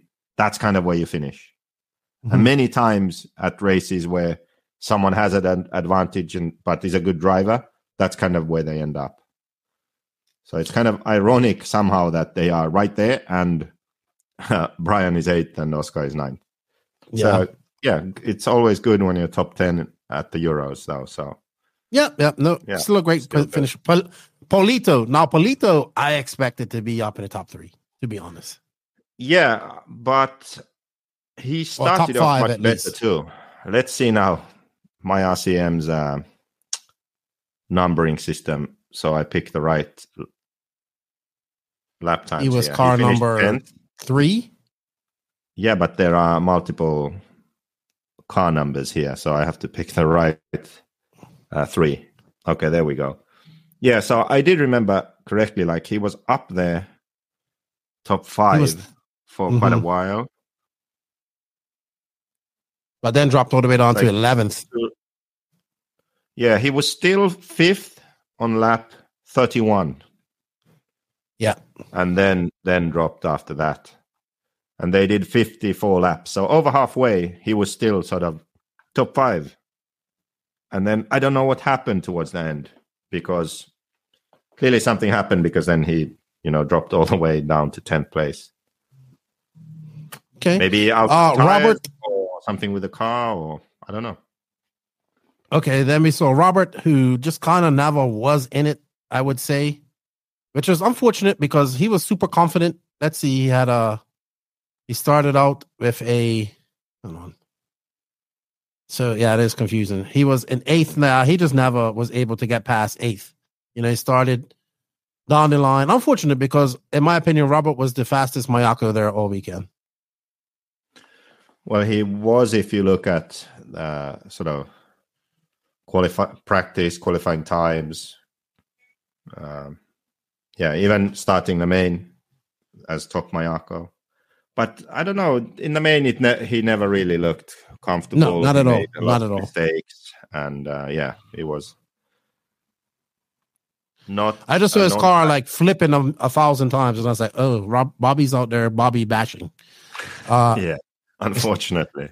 Yeah, unfortunate for Robert. And then Danielle, I didn't expect him to do much as either. And I guess the most surprising thing is David finishing last, retiring, not finishing the race. Had that glimmer of brilliance, got up to third at one point. We have it here. He got up to third on lap 9, dropped back to 4th, and then lap 11 he went 7th. And then he was just back battling between 7th and 8th, and then lap 25, 10th. And then he retired on lap 46. Battling with Robert, and he was in 12th when something happened. Did you ever find out what happened to him, or he what? Said steering servo, I think. Okay. So while having 2 cars in the main, very disappointing for Ronald Falk, I would say. He would be very disappointed with this result. After winning it, coming second at this track last year, probably... do you think, I mean, obviously he's always a favorite, but was he a favorite going into this race, you think? I haven't thought about that, actually. Because I didn't pick him. I don't know if he was a favorite, because what races have we had and seen here recently? Like, not really. I think if you thought about favorites for this race, then you would say Canas and Ongaro. Yes. That's like those 2, I think, would be the drivers you would say. Well, I mean, this leads to... I don't... Because, look, he did the IBC. Mm-hmm. What else? What other European races have we had? Montpellier, where Canas and Ongaro raced. No, but not where many. David would have raced. That's only IBC. That's it. That's it? Yeah, that's the only race they raced all together, I believe. Okay. So, another disappointing result for Ronald Falk, which has been a disappointing sophomore year, I would say, for him on the Mayako chassis. Now, do we want to talk about that? Do we want to go straight into? We congratulated S-Works and all that stuff. I guess we have a lot of questions asking about Ronald Falk's performance and whatnot this year. I know people will say the general consensus is it's the tires. I know a lot of people blame the car, but they'll say, well, Ongaro, he finished third. But to be honest, when I watched this race, and I think we're watching Ongaro right now, I never saw Ongaro as a threat the whole weekend. He did TQ that one run, right? He made mistakes. He never looked as comfortable as he did when he was at the Worlds. And I would say the same applied to IBC, right? He made a lot of little mistakes. Look, he just made a mistake, right? Let boots by. Made a lot of little mistakes at IBC, which actually cost him a victory to Canas. But Polito was faster in qualifying, but finished, 10th or whatever. And then Ronald Falk also, let's be honest, at DNC, it was tires he was struggling at. At IBC, it was the same thing. So what are your thoughts as a race engineer with Ronald Falk and his performance this year? What's going on with that? Well, first of all, I have to say that the car is the same that last year he won the Euros, second at the World's warm-up, second at the World's at this track. Better question. Sorry. What would you say to all those people out there saying it's the car? Yeah, so obviously it's not the car because it's the same car, okay? You can't win the Euros, be second at the Worlds, and then go to the very same track where you finish second to Ongaro and struggle because of the car. Like, that doesn't happen. Could you say that, okay, you have different tires, then the tires require a different setup? That's possible. So if you twist it that way, you could say, it's the car because the setup doesn't suit the tires. You can say that, but then that would mean that you have to put in the time and effort and work to figure out the setup for those tires. But Ronald Falk isn't the only driver running the new Matrix tires. Other drivers are doing the same. So Ongaro, at this race, he was a non-factor for the win, really, at the end of the day, which the last however many years, I don't know, 5 years almost now, at a big race, Ongaro is one of the favorites. He won all the RCGP races, right? That one year. except the very last one where Ronnefalk won at Thunder Alley, right? I think Ongaro had won all of them before that. This is correct. He's now won the Worlds twice in a row. Euros he never wins for some reason, but he has the pace. But Canas beat him in practice, seeding, qualifying, semi-final, and then in the main, Ongaro was like third, fourth throughout the race. So clearly you can also say, and he didn't win IBC, as we spoke about already. So we can also say that, okay, there's been a drop in performance for Ongaro also. And he has also said that he needs to, work on the car and set up for the tires and work on the tires and stuff. So the tires have affected performance. But there's a much bigger drop for David than Davide, right? Bigger drop for Ronnefalk this year than for Ongaro. And since the car is the same, I would say you have to look at all the other changes in the program. So tires, servos, and radio have changed. And that doesn't mean that they are necessarily worse. It means that they are different. And because they are different, you need to put in time in the conditions that we race in. And David lives in Sweden and only runs in these conditions at these races. Ongaro has a track in his uncle's backyard, which is, shares the conditions with these races, with these tracks that we race on. So he has a lot more track time figuring these things out. So that's my opinion of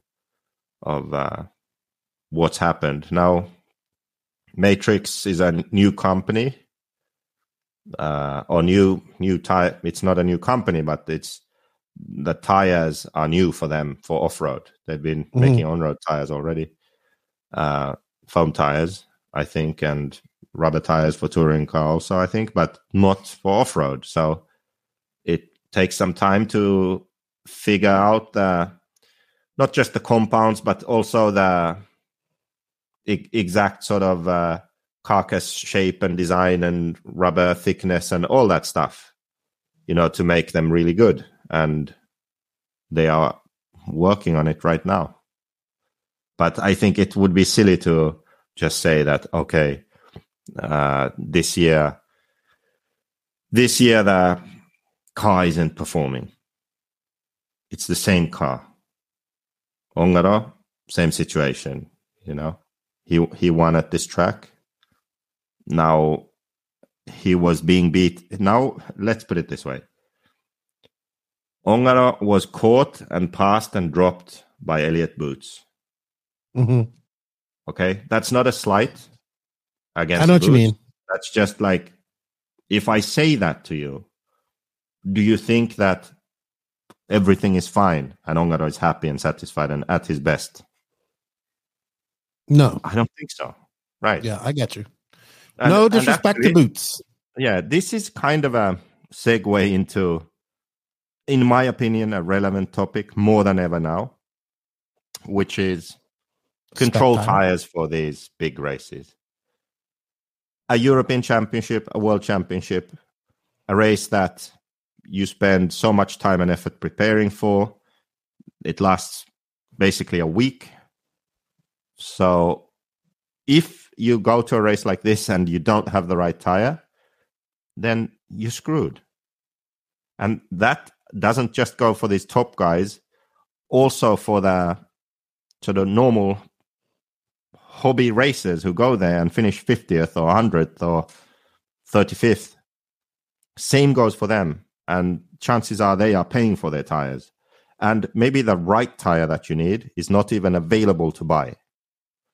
And I just think that it's such a bad system and so unfair, because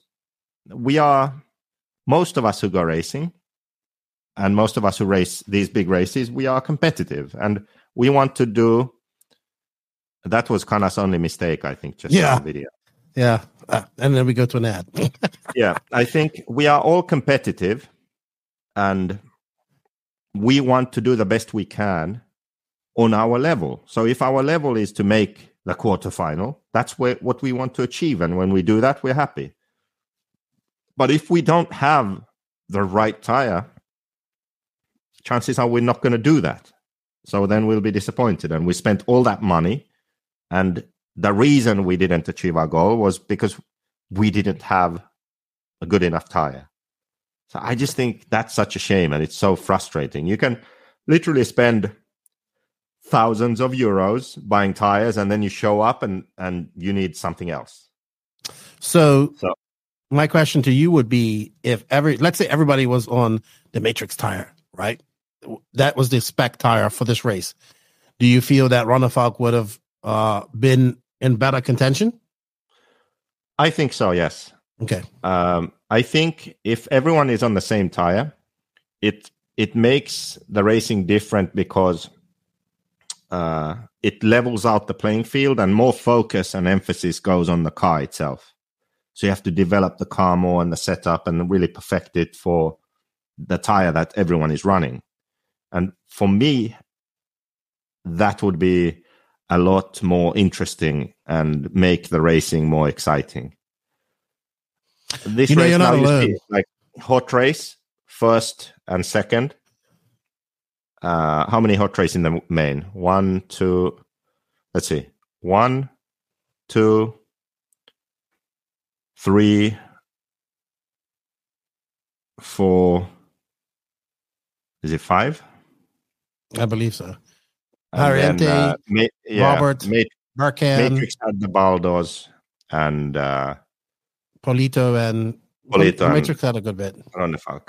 Well, that's a big tire war, right? Hot race versus Matrix. Yeah. So they shared the amount of tires, but Ongaro should be winning, and he was fourth and then got third. Ronnefalk wasn't a factor. The Baldos weren't a factor, and Polito. What's his face? Polito was fifth and then faded towards the end. So on this level, it makes such a massive difference. Tires are the biggest single thing that affect performance.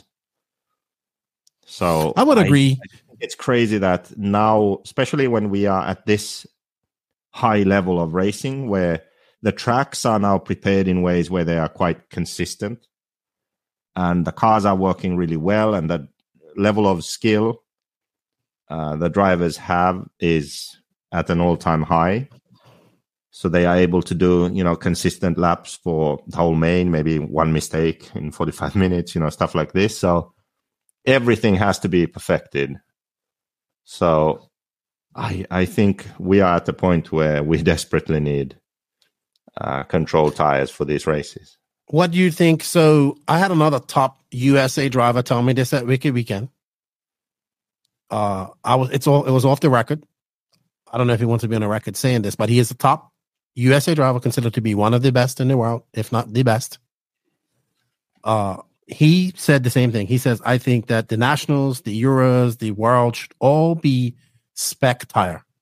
He says it should be. He says, I guess my next question to you would be, why is it not so? I mean, I think every other discipline is a spec tire, right? What is the big push for not having it in 1/8 scale racing? Honestly, I don't know what the bottleneck is. It doesn't make much sense, because in the classes where we have spec tires, if you would suggest to them that we have a race, like we eliminate the spec tire, they would be like, no way. There's no way we can do that. Mm-hmm. Mm-hmm. Like, go and suggest to on-road guys that it's going to be open tire for the next Worlds. They'll protest. They won't go. Because they know that in, let's say, electric touring car, you have a different tire that's 0.2 faster.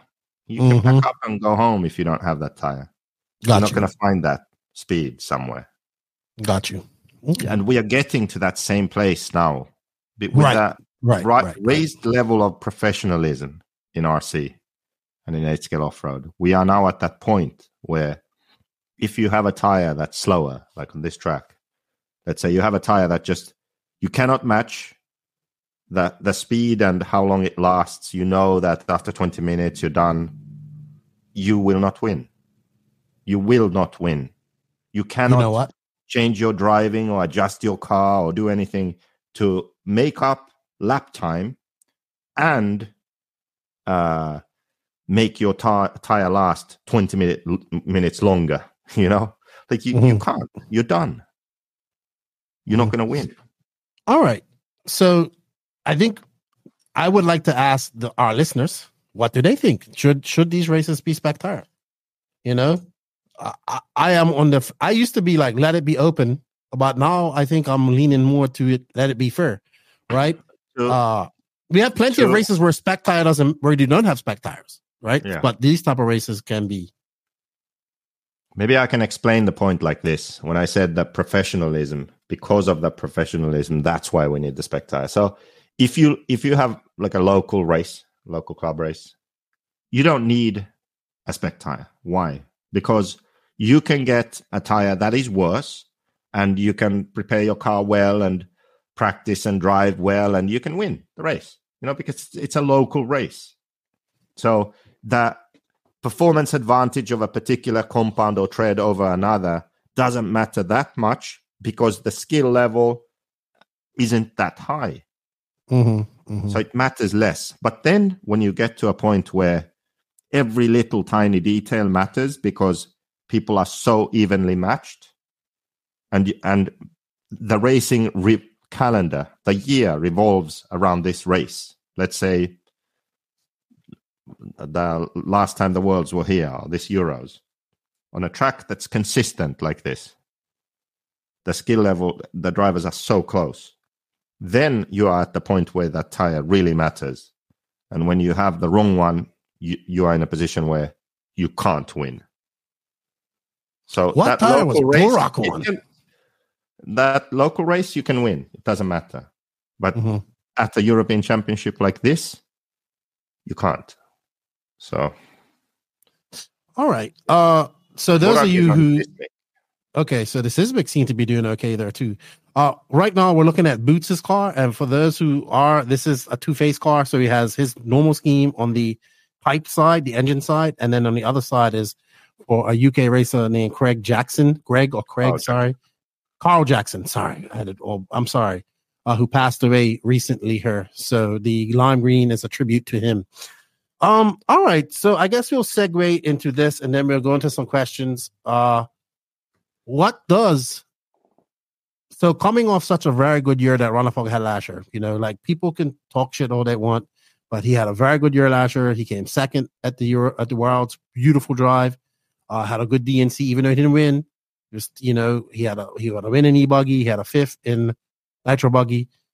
Then of course winning the European Championships at IBC, but this year has been, let's be honest, it's been horrible. It's not been a good year. It's been probably one of his worst years he's had in a very long time.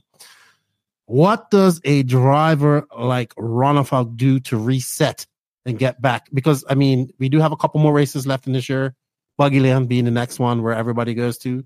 I guess, is he going to the Ongaro race as well in Italy? No, actually, this was like the last race that he was scheduled for. Well, maybe Buggyland.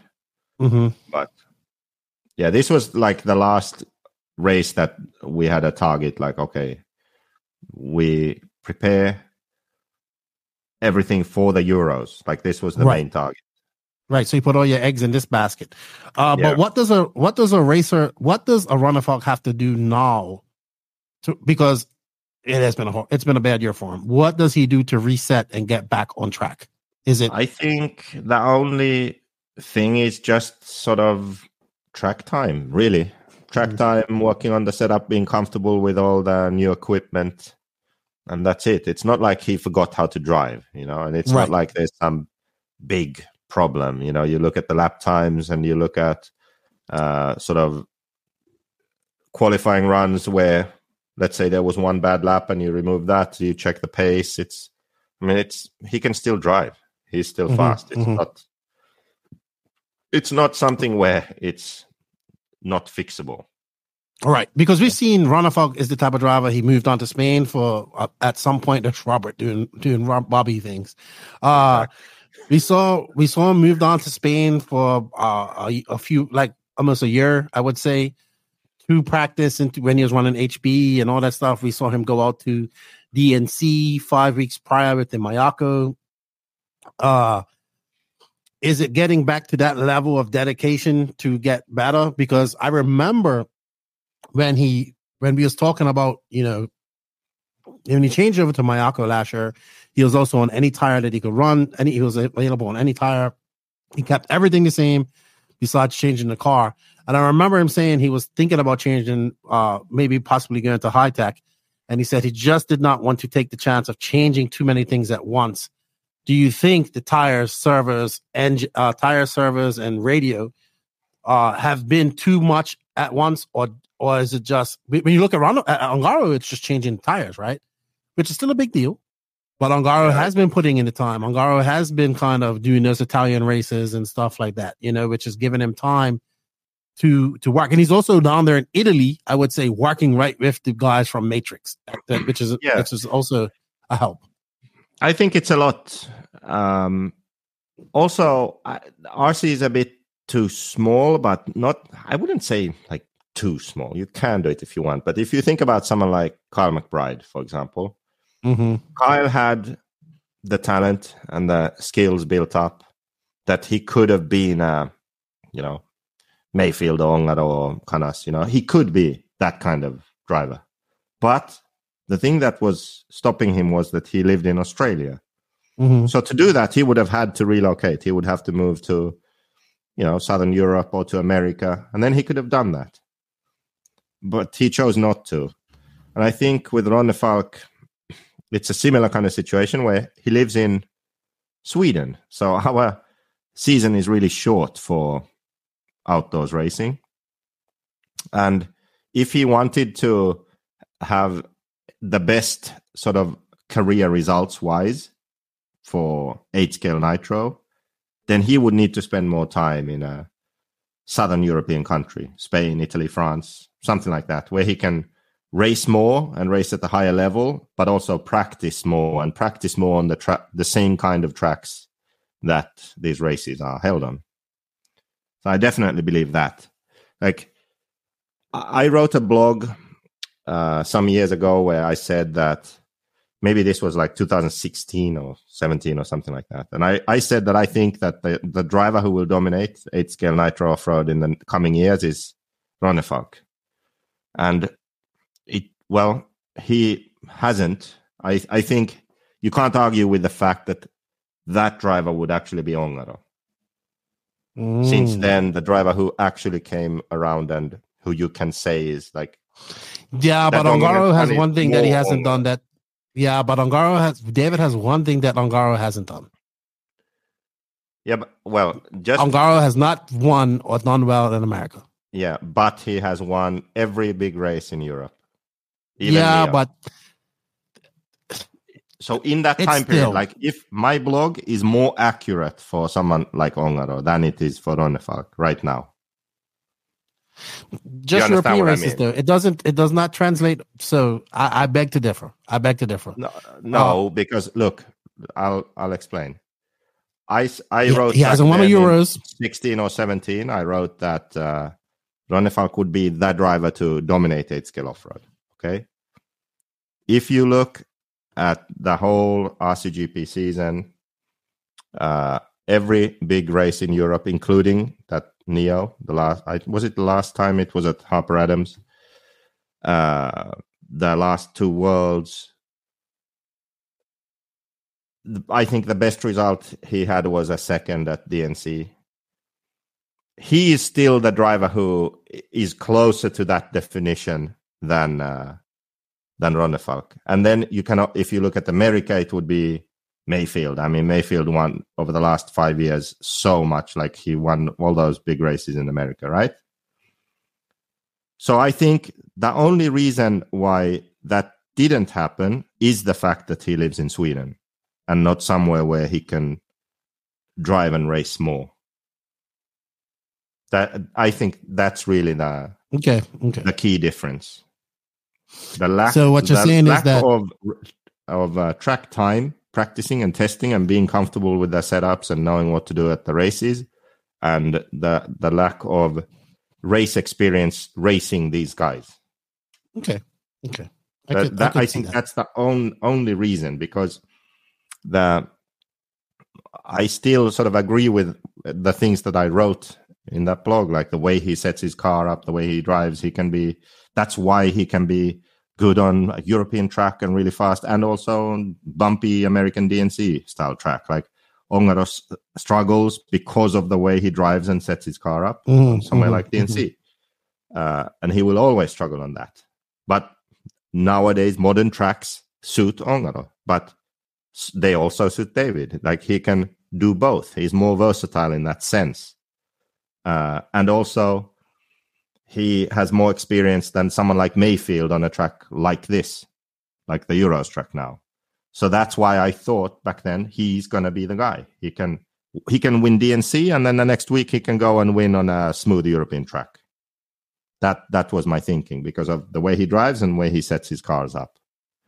And yeah, but it didn't happen. And yeah, like I said, he lives in Sweden, not Spain. That's the reason why, I think. And now we are looking at going into an era where we have Canas, and Ongaro is still there. So it's going to be, and now the Kilichis are coming. So let's talk about that in the whole world stage now. Where does that push Canas, in your opinion? I mean, a small step closer to the top. He's already been, so close to being there, and he has been there already, so. Well, on a world stage, where do you rank him now? I mean, he's. How has he done when he has done those races in America?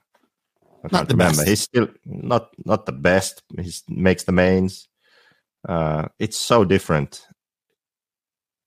Oh, yeah, I believe he's coming to AMS. He is? That's I believe him, Barufalo, and probably Bobby.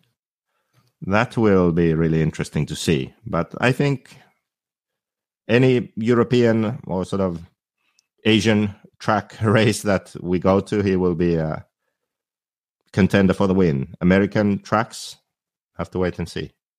Okay. American races. Right. How about Boots? What does the future look like for Boots, you think, right now after this victory? I can call it a victory, but I would say probably one of his best drives in a long time. I don't know. This year has been good for him. I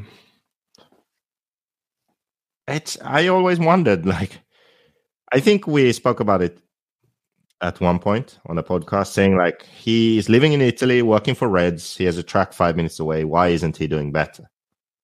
Didn't we have a conversation this? Yeah. Why? What's going on? Doesn't he have the motivation, or his family now, or what's the reason for this? Now he's doing what I feel like he should have been doing the whole time. So I don't know. He's got to be getting older now too, right? Got to be getting close to 30. His car looks good. He's solid. Will this continue? He has one in America. He's one of the Europeans that have one in America. He's won Silver State in America. Yep. He's won 2 European Championships. He's done well at DNCs. This year he won the UK Nationals. He won that race in Italy. He got second at the Euros. He's in a good place right now. So interested to see how this continues. And I hope for him, I hope that he stays with S-Works and keeps everything the same and keeps on going. Yeah, I would say that would be ideal. One person we did not talk about was Barufalo, because he wasn't really a factor, right? Made the semis, did not make the finals. Wins Silver State, doesn't do well at her. Yeah, what about a guy like Barufalo? I thought that Barufalo may have matured a bit. I think we also spoke about that. He had a good, mature drive at Silver State, and it just seems like, hey, maybe he grew up. I was wrong. He was back to his old ways. Hack like Valente, taking people out, driving like a fucking idiot. Deservedly got stop and go or something in the LCQ. Came in full throttle, almost broke Baya's hand. That was just when what's his face? Coelho's car had broken. I think if timing had just been a split second different, then Baya would have a broken hand right now, broken fingers, whatever, because he was just reaching down to get Coelho's car, and Barufal just was like pinned in the pits, full speed, hit Coelho's car, and it flew out the end of pit lane. Just like craziness happening. And then he was doing cartwheels and donuts on the track, like almost like going into other lanes, taking other cars out. Like it was just a mess, It's really stupid behavior to do that on that level. Like you're paid professional and you act like that. It's just ridiculous. I mean, we all make dumb decisions at times and get emotional. That's fine. But this is like beyond that now. There's like, he's getting older. He's older point. now. He should get over that. There's absolutely no point. He needs therapy or something. Seriously. Good Lord. I'm serious. Like, you have to somehow be able to control your anger or emotions better than that. Okay. To not blow out to the extent where you are endangering mechanics and ruining other drivers' races on the track just because you're mad or whatever, disappointed in yourself, in your own performance, He's seems like a nice guy off the track, but yeah, it's like Mayfield said that he would throat punch him or whatever the next time. It's like he didn't make that comment based on nothing, All right. I think that's enough. We've been on for an hour and 52 minutes. Anything you would like to add before we get off the Euros and get into some questions? I don't think so. Was there anyone else? But I will say this. Michael had a pretty decent team there. I'm going to, it looked pretty big there. Yeah, I'm wondering if that was the most cars I have ever had, like from JQ times even, because we were 13 cars. So I'm not quite sure. It's close to the record at the Euros, I think, if it's not the record, but definitely the highest level of drivers, like 5 drivers within the quarterfinals, 4 in the semifinals, 2 in the main. That's really good. Okay. So, yeah. Sweet. Good stuff. Disappointing, though. I know you would like to have won it or got a top 3. I know you're disappointed about that. Yeah, I mean, podium, win, Pekko in the main. Yeah.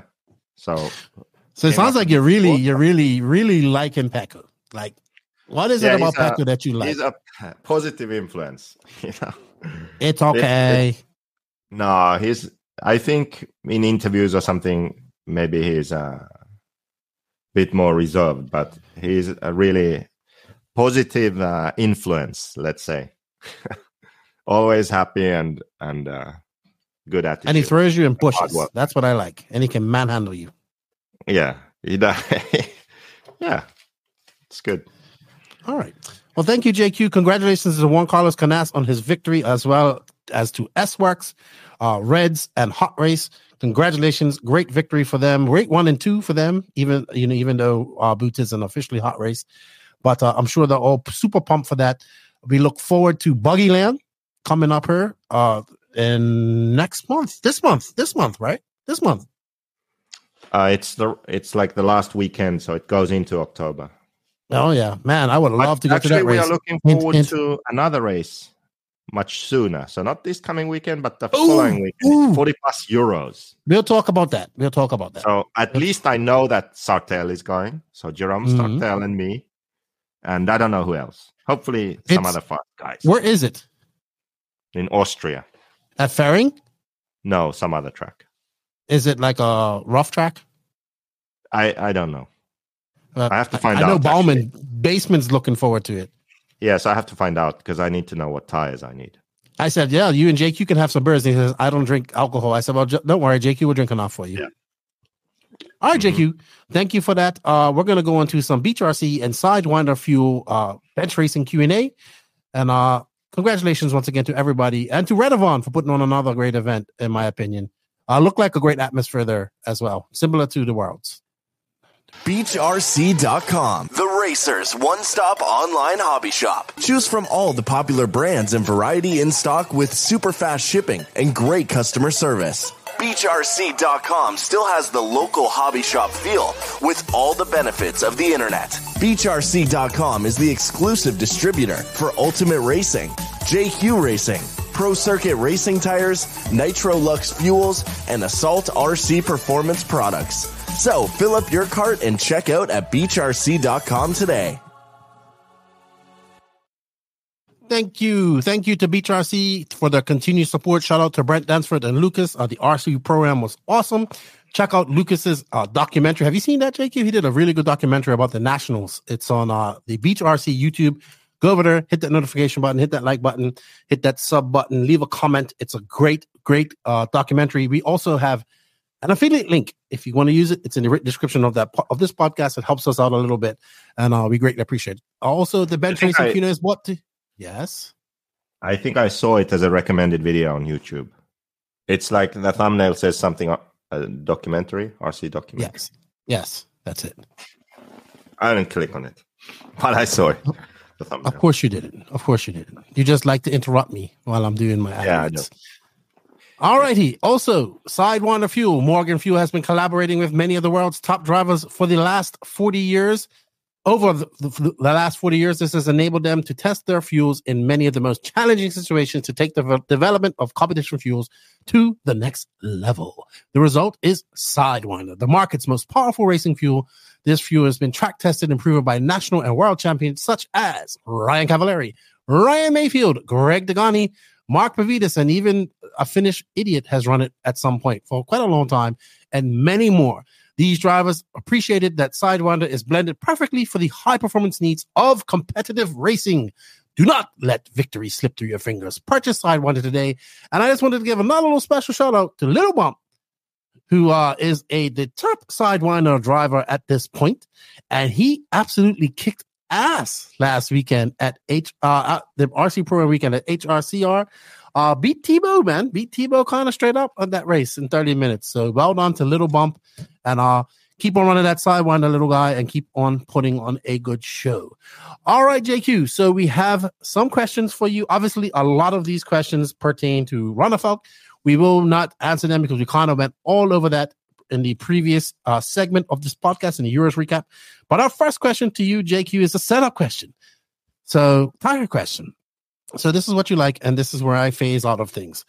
RD Gilliand, how can you tell when you're on too soft of a compound? What's the car feel like, or do let you know I need a different? Okay, what does the car like or do? Why don't you just start again? I'm already confused. Just like you're all pixelated. That's why you're confused. Pixelated. You must be doing something on your computer, not paying attention. I don't know, man. I'm not doing anything on the internet, so. But you look into the camera. At least act like you're paying attention to me. Okay. I know it's been almost 2 hours, and your attention span is at. You have my full attention. Right. Let me get some beer. Whoever's watching this, wow, dude, you're super pixelated. Whoever's watching this, JQ needs beer fun. It's definitely the end because I'm clear on this side. RD Gillian, how can you tell when you're on too soft of a compound? What's the car feel like or do to let you know I need a different compound? Thanks. I would say that you can tell because your first lap might be okay, and then it starts fading. Your car starts getting worse, and it starts feeling sort of wobbly and imprecise and just wallowy. What's the right word? Wallowy. What nice word. Is that a good word? It just feels like it's like sort of not really connected to the track solid. You don't know exactly where the hell it's going to go. And then also, you don't have that good forward drive when you want to accelerate. And then after the run, you look at your tires and probably They're going to be worn quite a lot. So that's really a way to tell. And I think in RC, often drivers run tires that are too soft because people somehow associate the soft tire with grip. So they think, I'll just go softer tire and I'll have more grip. But it doesn't always work that way in off-road. So many times, a harder compound will offer more traction because the pins will dig into the track better. So you'll notice you'll actually have more forward drive and you'll have a bit more initial grip and more control of the car. So, yeah, it's a balancing act. Shameless plug. Do you talk about tires on the Invisible Speed online course? We do, yes. And if you get the course now, you get a free pre-order of the new book. And you know what? In the new book, we talk about these kind of things too. We added a lot of chapters. Exactly. And you know what? There's an affiliate link in the written description of this podcast. Check it out.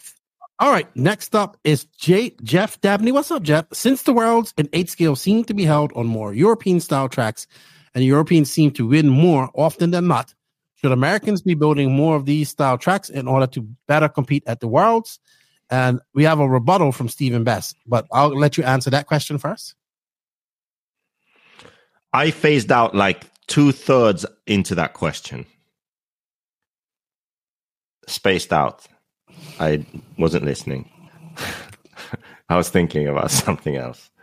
Jeff Dabney RC wants to know, since the Worlds in 8 scale seem to be held on more European style tracks and the Europeans seem to win more often than not, should Americans be building more of their style tracks in order to compete at Worlds? Or, you know what I think they should do? They should just go over there and race with them. Yeah, they should. But actually, I disagree. I don't think, like, for example, IBC, that's not really a European style track. Come on. That's an American style track. It's like almost like a 10 scale indoor style track. I think what's happened is we've gone to these sort of obstacle course tracks, which have come from America. Maybe if this guy's in California, he thinks, oh, those Euro tracks when they're smooth and all that. But you have these same kind of tracks in America too, like Thornhill and some, even like Badlands track. Yeah. You know that track's gone, right? Badlands. It's gone? Yeah, no more Badlands.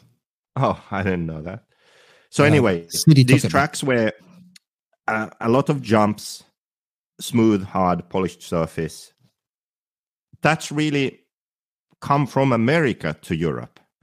And the reason I sort of spaced out there was because I was thinking that I'm actually really happy that I raced in the era I did, because we had real off-road tracks. So many of the tracks we raced at were dirt, not treated. They had jumps, but not too many. Many different kinds of corners and chicanes and, racing tracks. And then they would break up, so you would start having bumps.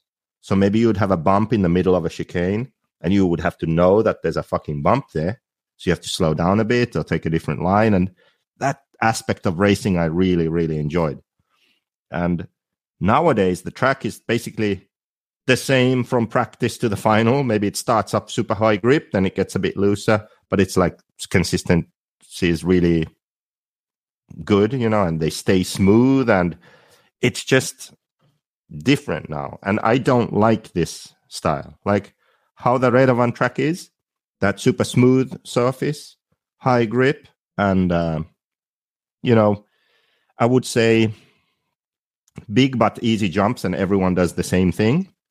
I'm not a big fan of this kind of these kind of tracks. Two things that I want.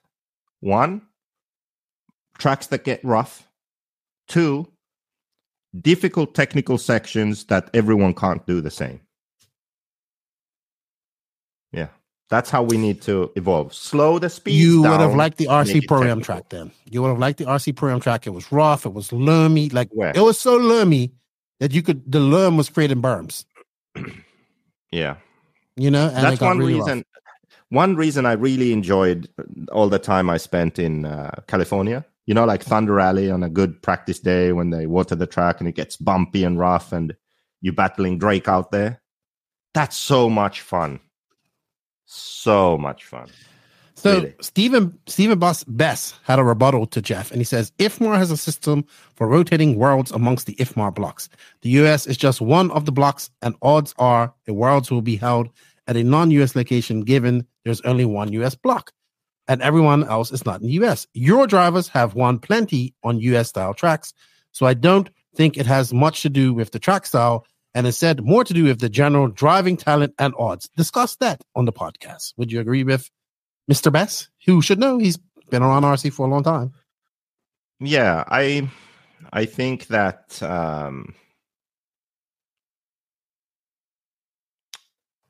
the top drivers are usually at the top at any track, any venue, but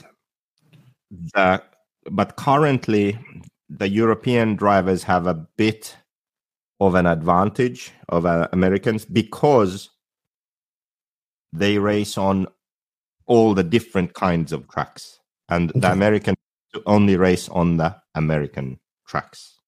Okay.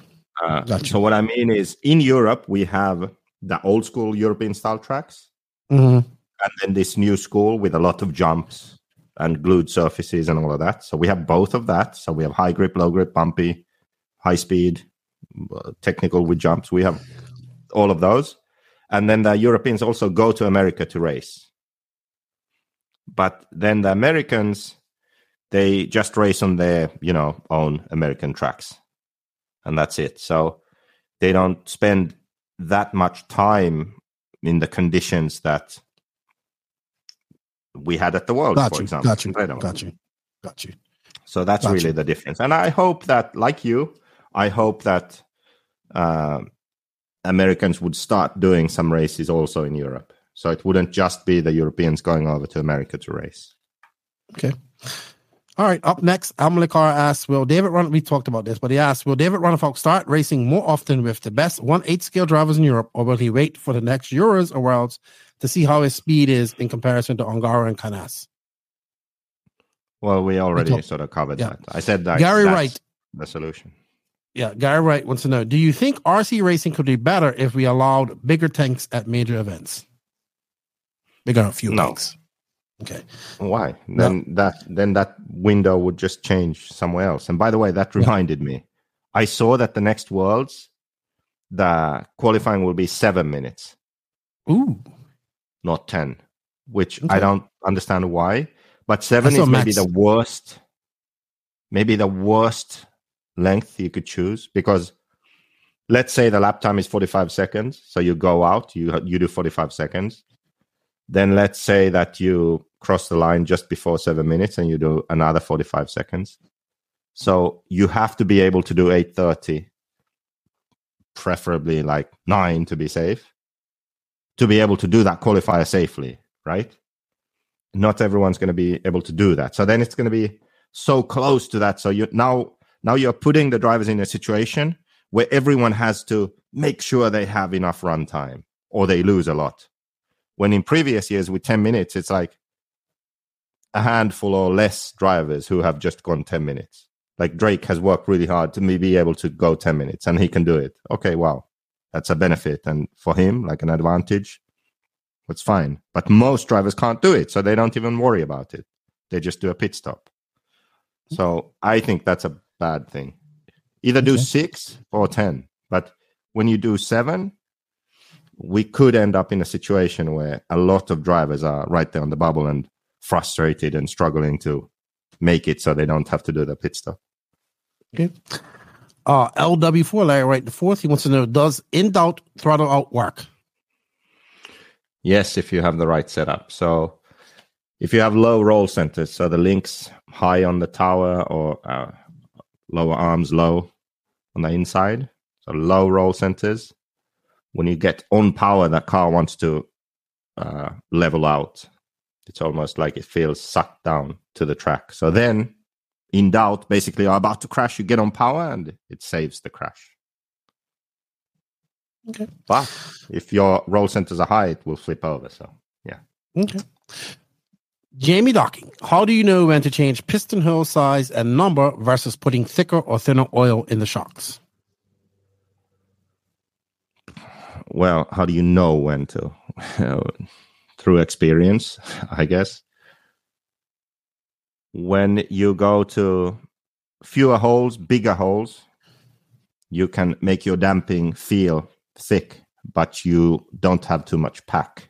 So that means that you can make the car very calm and stable out there on the track. If you have more holes, the holes will be smaller then. You have more smaller holes. Then if you have that same thick damping feel, you'll have way too much pack and the car won't work on the track. So the damping feel will be thinner, softer. Your car will be more reactive, responsive, better maybe in small bumps. But it won't feel as calm, stable, and steady as fewer bigger holes. So more smaller holes, more responsive car. Fewer bigger holes, more calm and stable car. And then they work slightly differently in bumps also. So you just have to figure that out for the type of bumps and the specific track you're on and the car you run. But that's sort of the general difference. Okay. John Wolf wants to know, has Canas raised the bar higher or has everybody dropped back a little bit?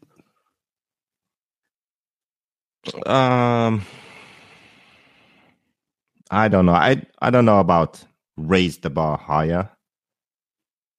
I think it's just at this level that we are at, it takes so much to be the top dog.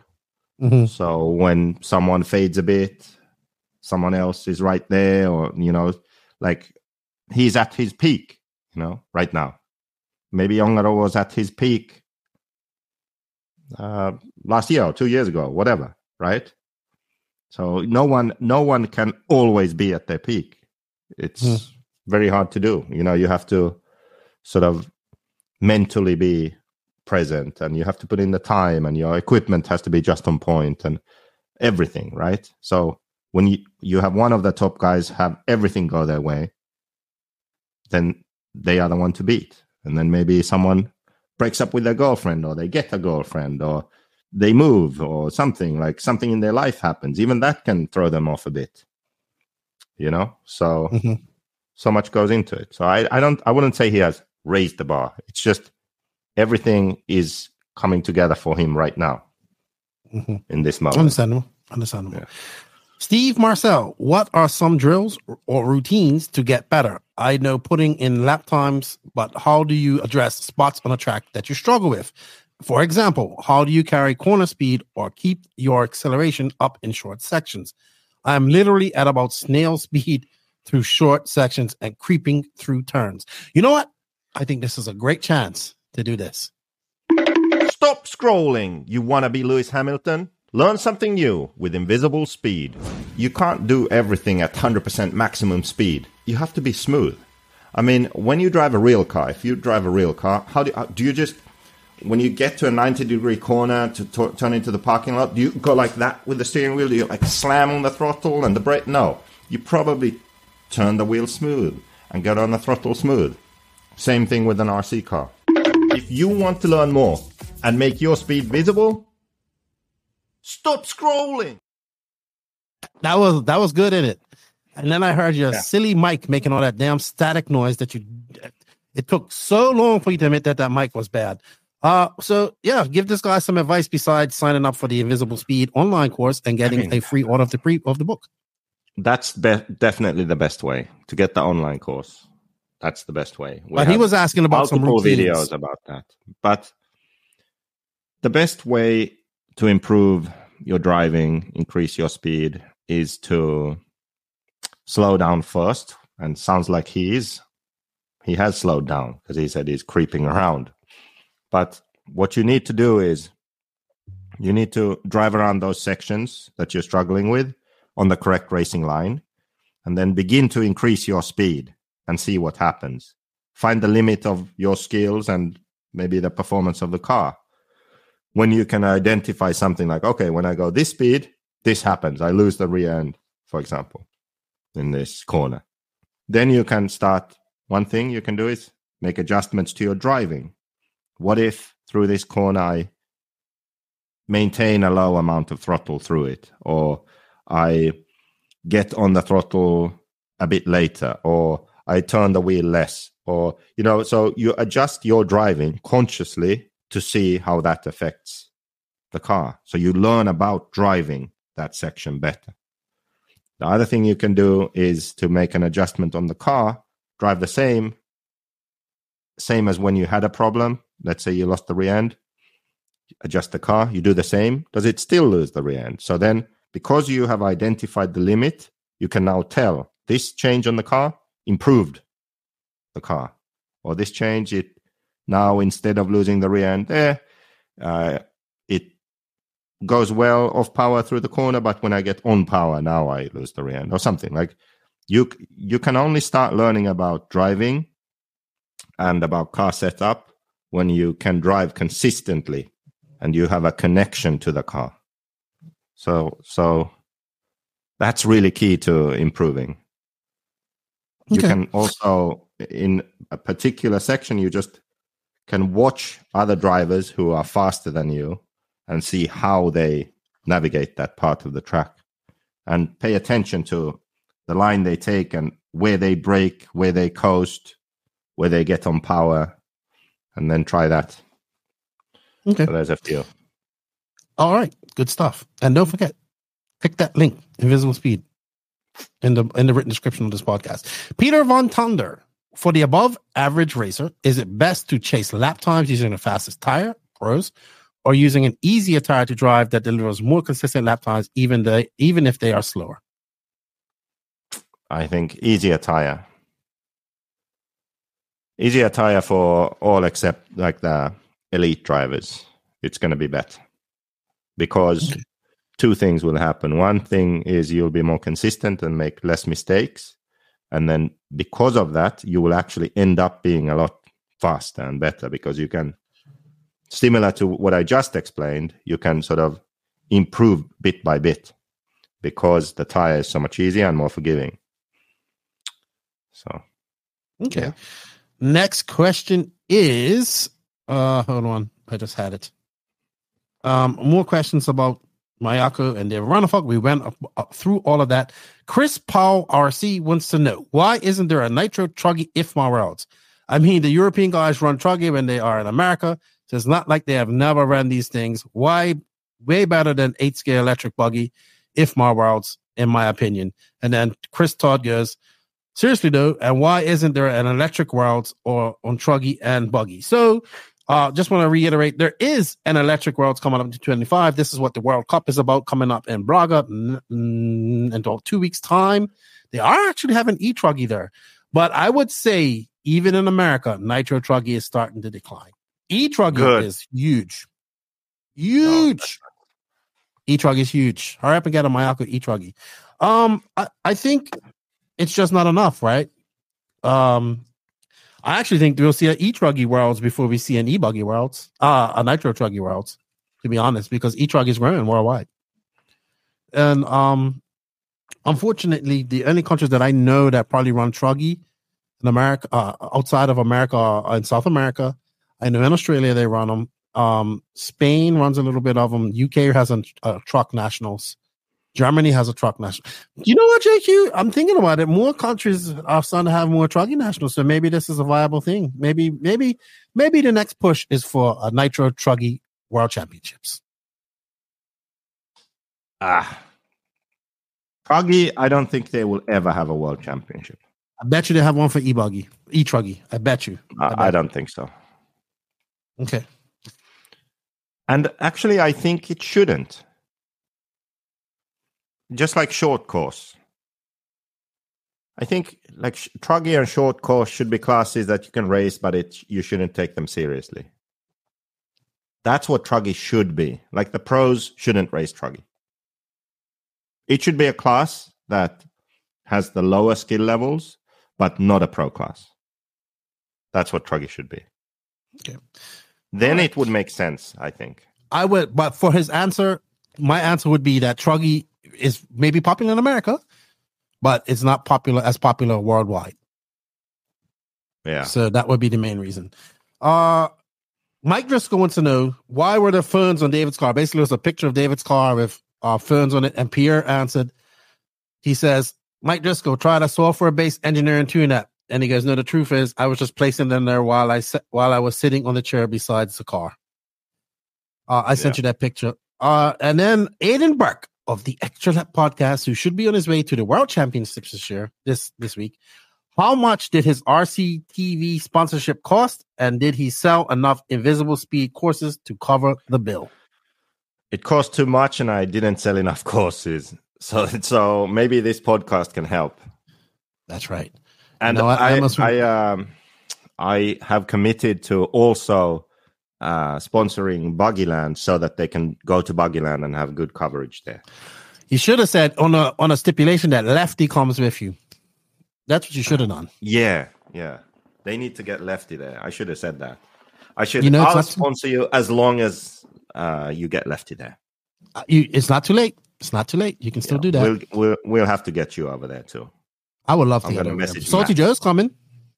Yeah, I know. He thinks I'm all like prepared and stuff. He was asking about hotels and he booked a hotel. I'm like, listen, I haven't done anything yet. Nothing. Who said that to me the other day? Somebody's like, traveling with JQ. I was like, what? No. It's like Bauman also about asking. That's what it was. Where are you staying in Italy? Like, where did you book in Italy? I said, I haven't booked anything.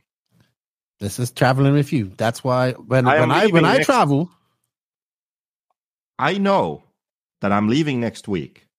That's it. Nothing else has been planned or prepared. I'm not surprised one bit. No. Not surprised one bit. No. I don't like having plans and things prepared like that. Stresses me out. I'm the opposite to most people, I think. That stresses me out. Not having it done is better. And then now, like, I have to leave. Okay, let's figure this out. You know what, though? Then that is actually... I'll fucking figure everything out and it's all done. That has actually taught me how to travel a lot better. When shit happens, like recently when I couldn't travel because of the thunderstorm, was a thunderstorm that came through. I had to make quick decisions. It taught me. All right. And our last question coming up from Instagram is, I would like to ask JQ if he's happy with the new book and if it made all the additions he had in mind. Well, he hasn't written it yet. Yeah. It's in his brain. Yeah, it's in my brain. I planned it and I have some things written, but it's not finished. But it's good because I add the sort of obvious things that I realized were missing because it was such a heavy focus on the car setup, but that they're not really enough about driving because driving is kind of key. It doesn't help if you know about car setup and what to change if you don't know how to drive, and also you don't know then how to improve and how to practice, how to connect with the car, how to approach setups and at races what to do and all that. So if you don't know those things, you miss out on a lot. Let's put it that way. So I think this is a much more complete book. I heard on the Euros that you're going to have some chapters written by other people. Who can you let us know who those people might be? Yeah, let's keep that as a surprise for now. Okay. But there are some, there are some contributors now for this also. Well, I would say thank you, everybody, for the questions. If we didn't get to your questions, it's because we already addressed that in the Euros recap. JQ, thank you for your time. Thank you to BeachRC for their support. Remember, everybody, we have an affiliate link for them as well as Sidewonder. And we're going to end this question with one of your ads. I'm so happy to have these new ads. And Invisible Speed is our main sponsor. So here we go. Stop scrolling, you nerd. Learn something new with Invisible Speed. Are you the driver of this car? Yes, sir. Why? You just won a free alignment. I had my car touched by JQ, and now I don't feel safe. I can say that he did improve his time 10 seconds and his best lap. Last question. Would you recommend the Invisible Speed course? Yeah, for sure. Spend your money. Good spend.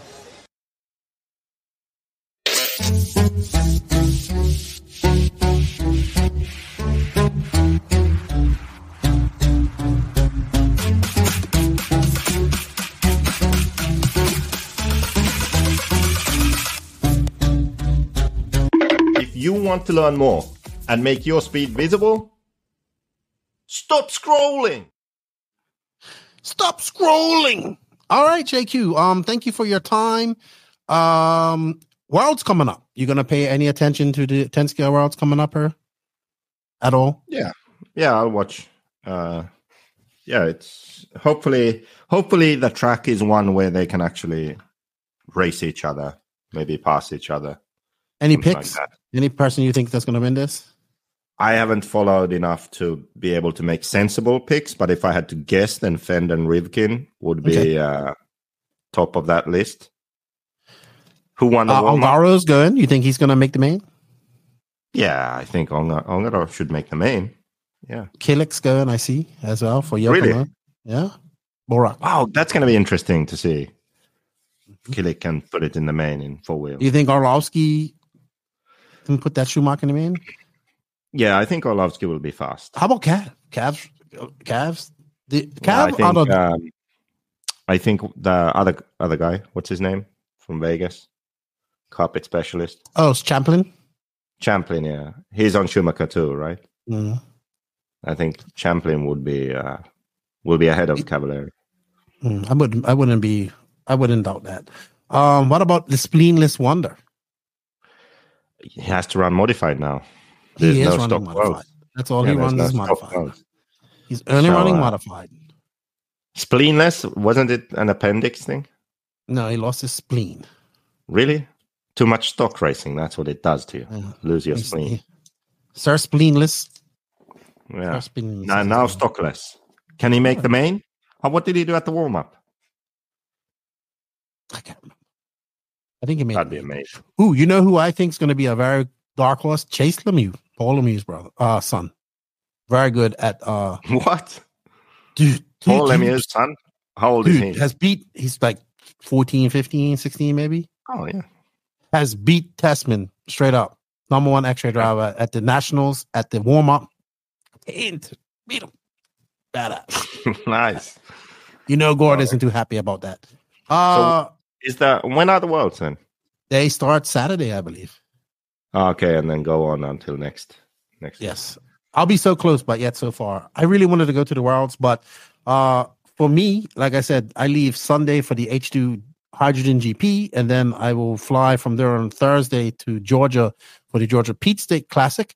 When do you leave for the Euros, 40 plus Euros? Next week? Yeah, next week, probably Wednesday. I actually have to find out when the damn race starts. I think. Friday. Are you flying or driving? Driving. So you go Austria, Italy, Spain. Yeah. And then after that, that's it. Then home, and then Motocross of Nations in France. Ooh, you're going on to France for that. Yes. Who are you going to with that? Well, hopefully at least one of my friends. Okay. Back here. And then you're still thinking of coming on here for Christmas? Yeah. So my plan right now is do this trip, then October, finish the book, November, finish the course videos, and we'll also have a week of lives there. Max is also coming on as a host for Invisible Speed. We already spoke about that. And then, so with the book and the course out of the way and Mayako work out of the way, then December sounds like a plan of flying over there. Chilling, we can record some podcast, maybe end of the year special or something. Mm-hmm, mm-hmm. Maybe not set up the COVID. Set up the studio a bit. Time.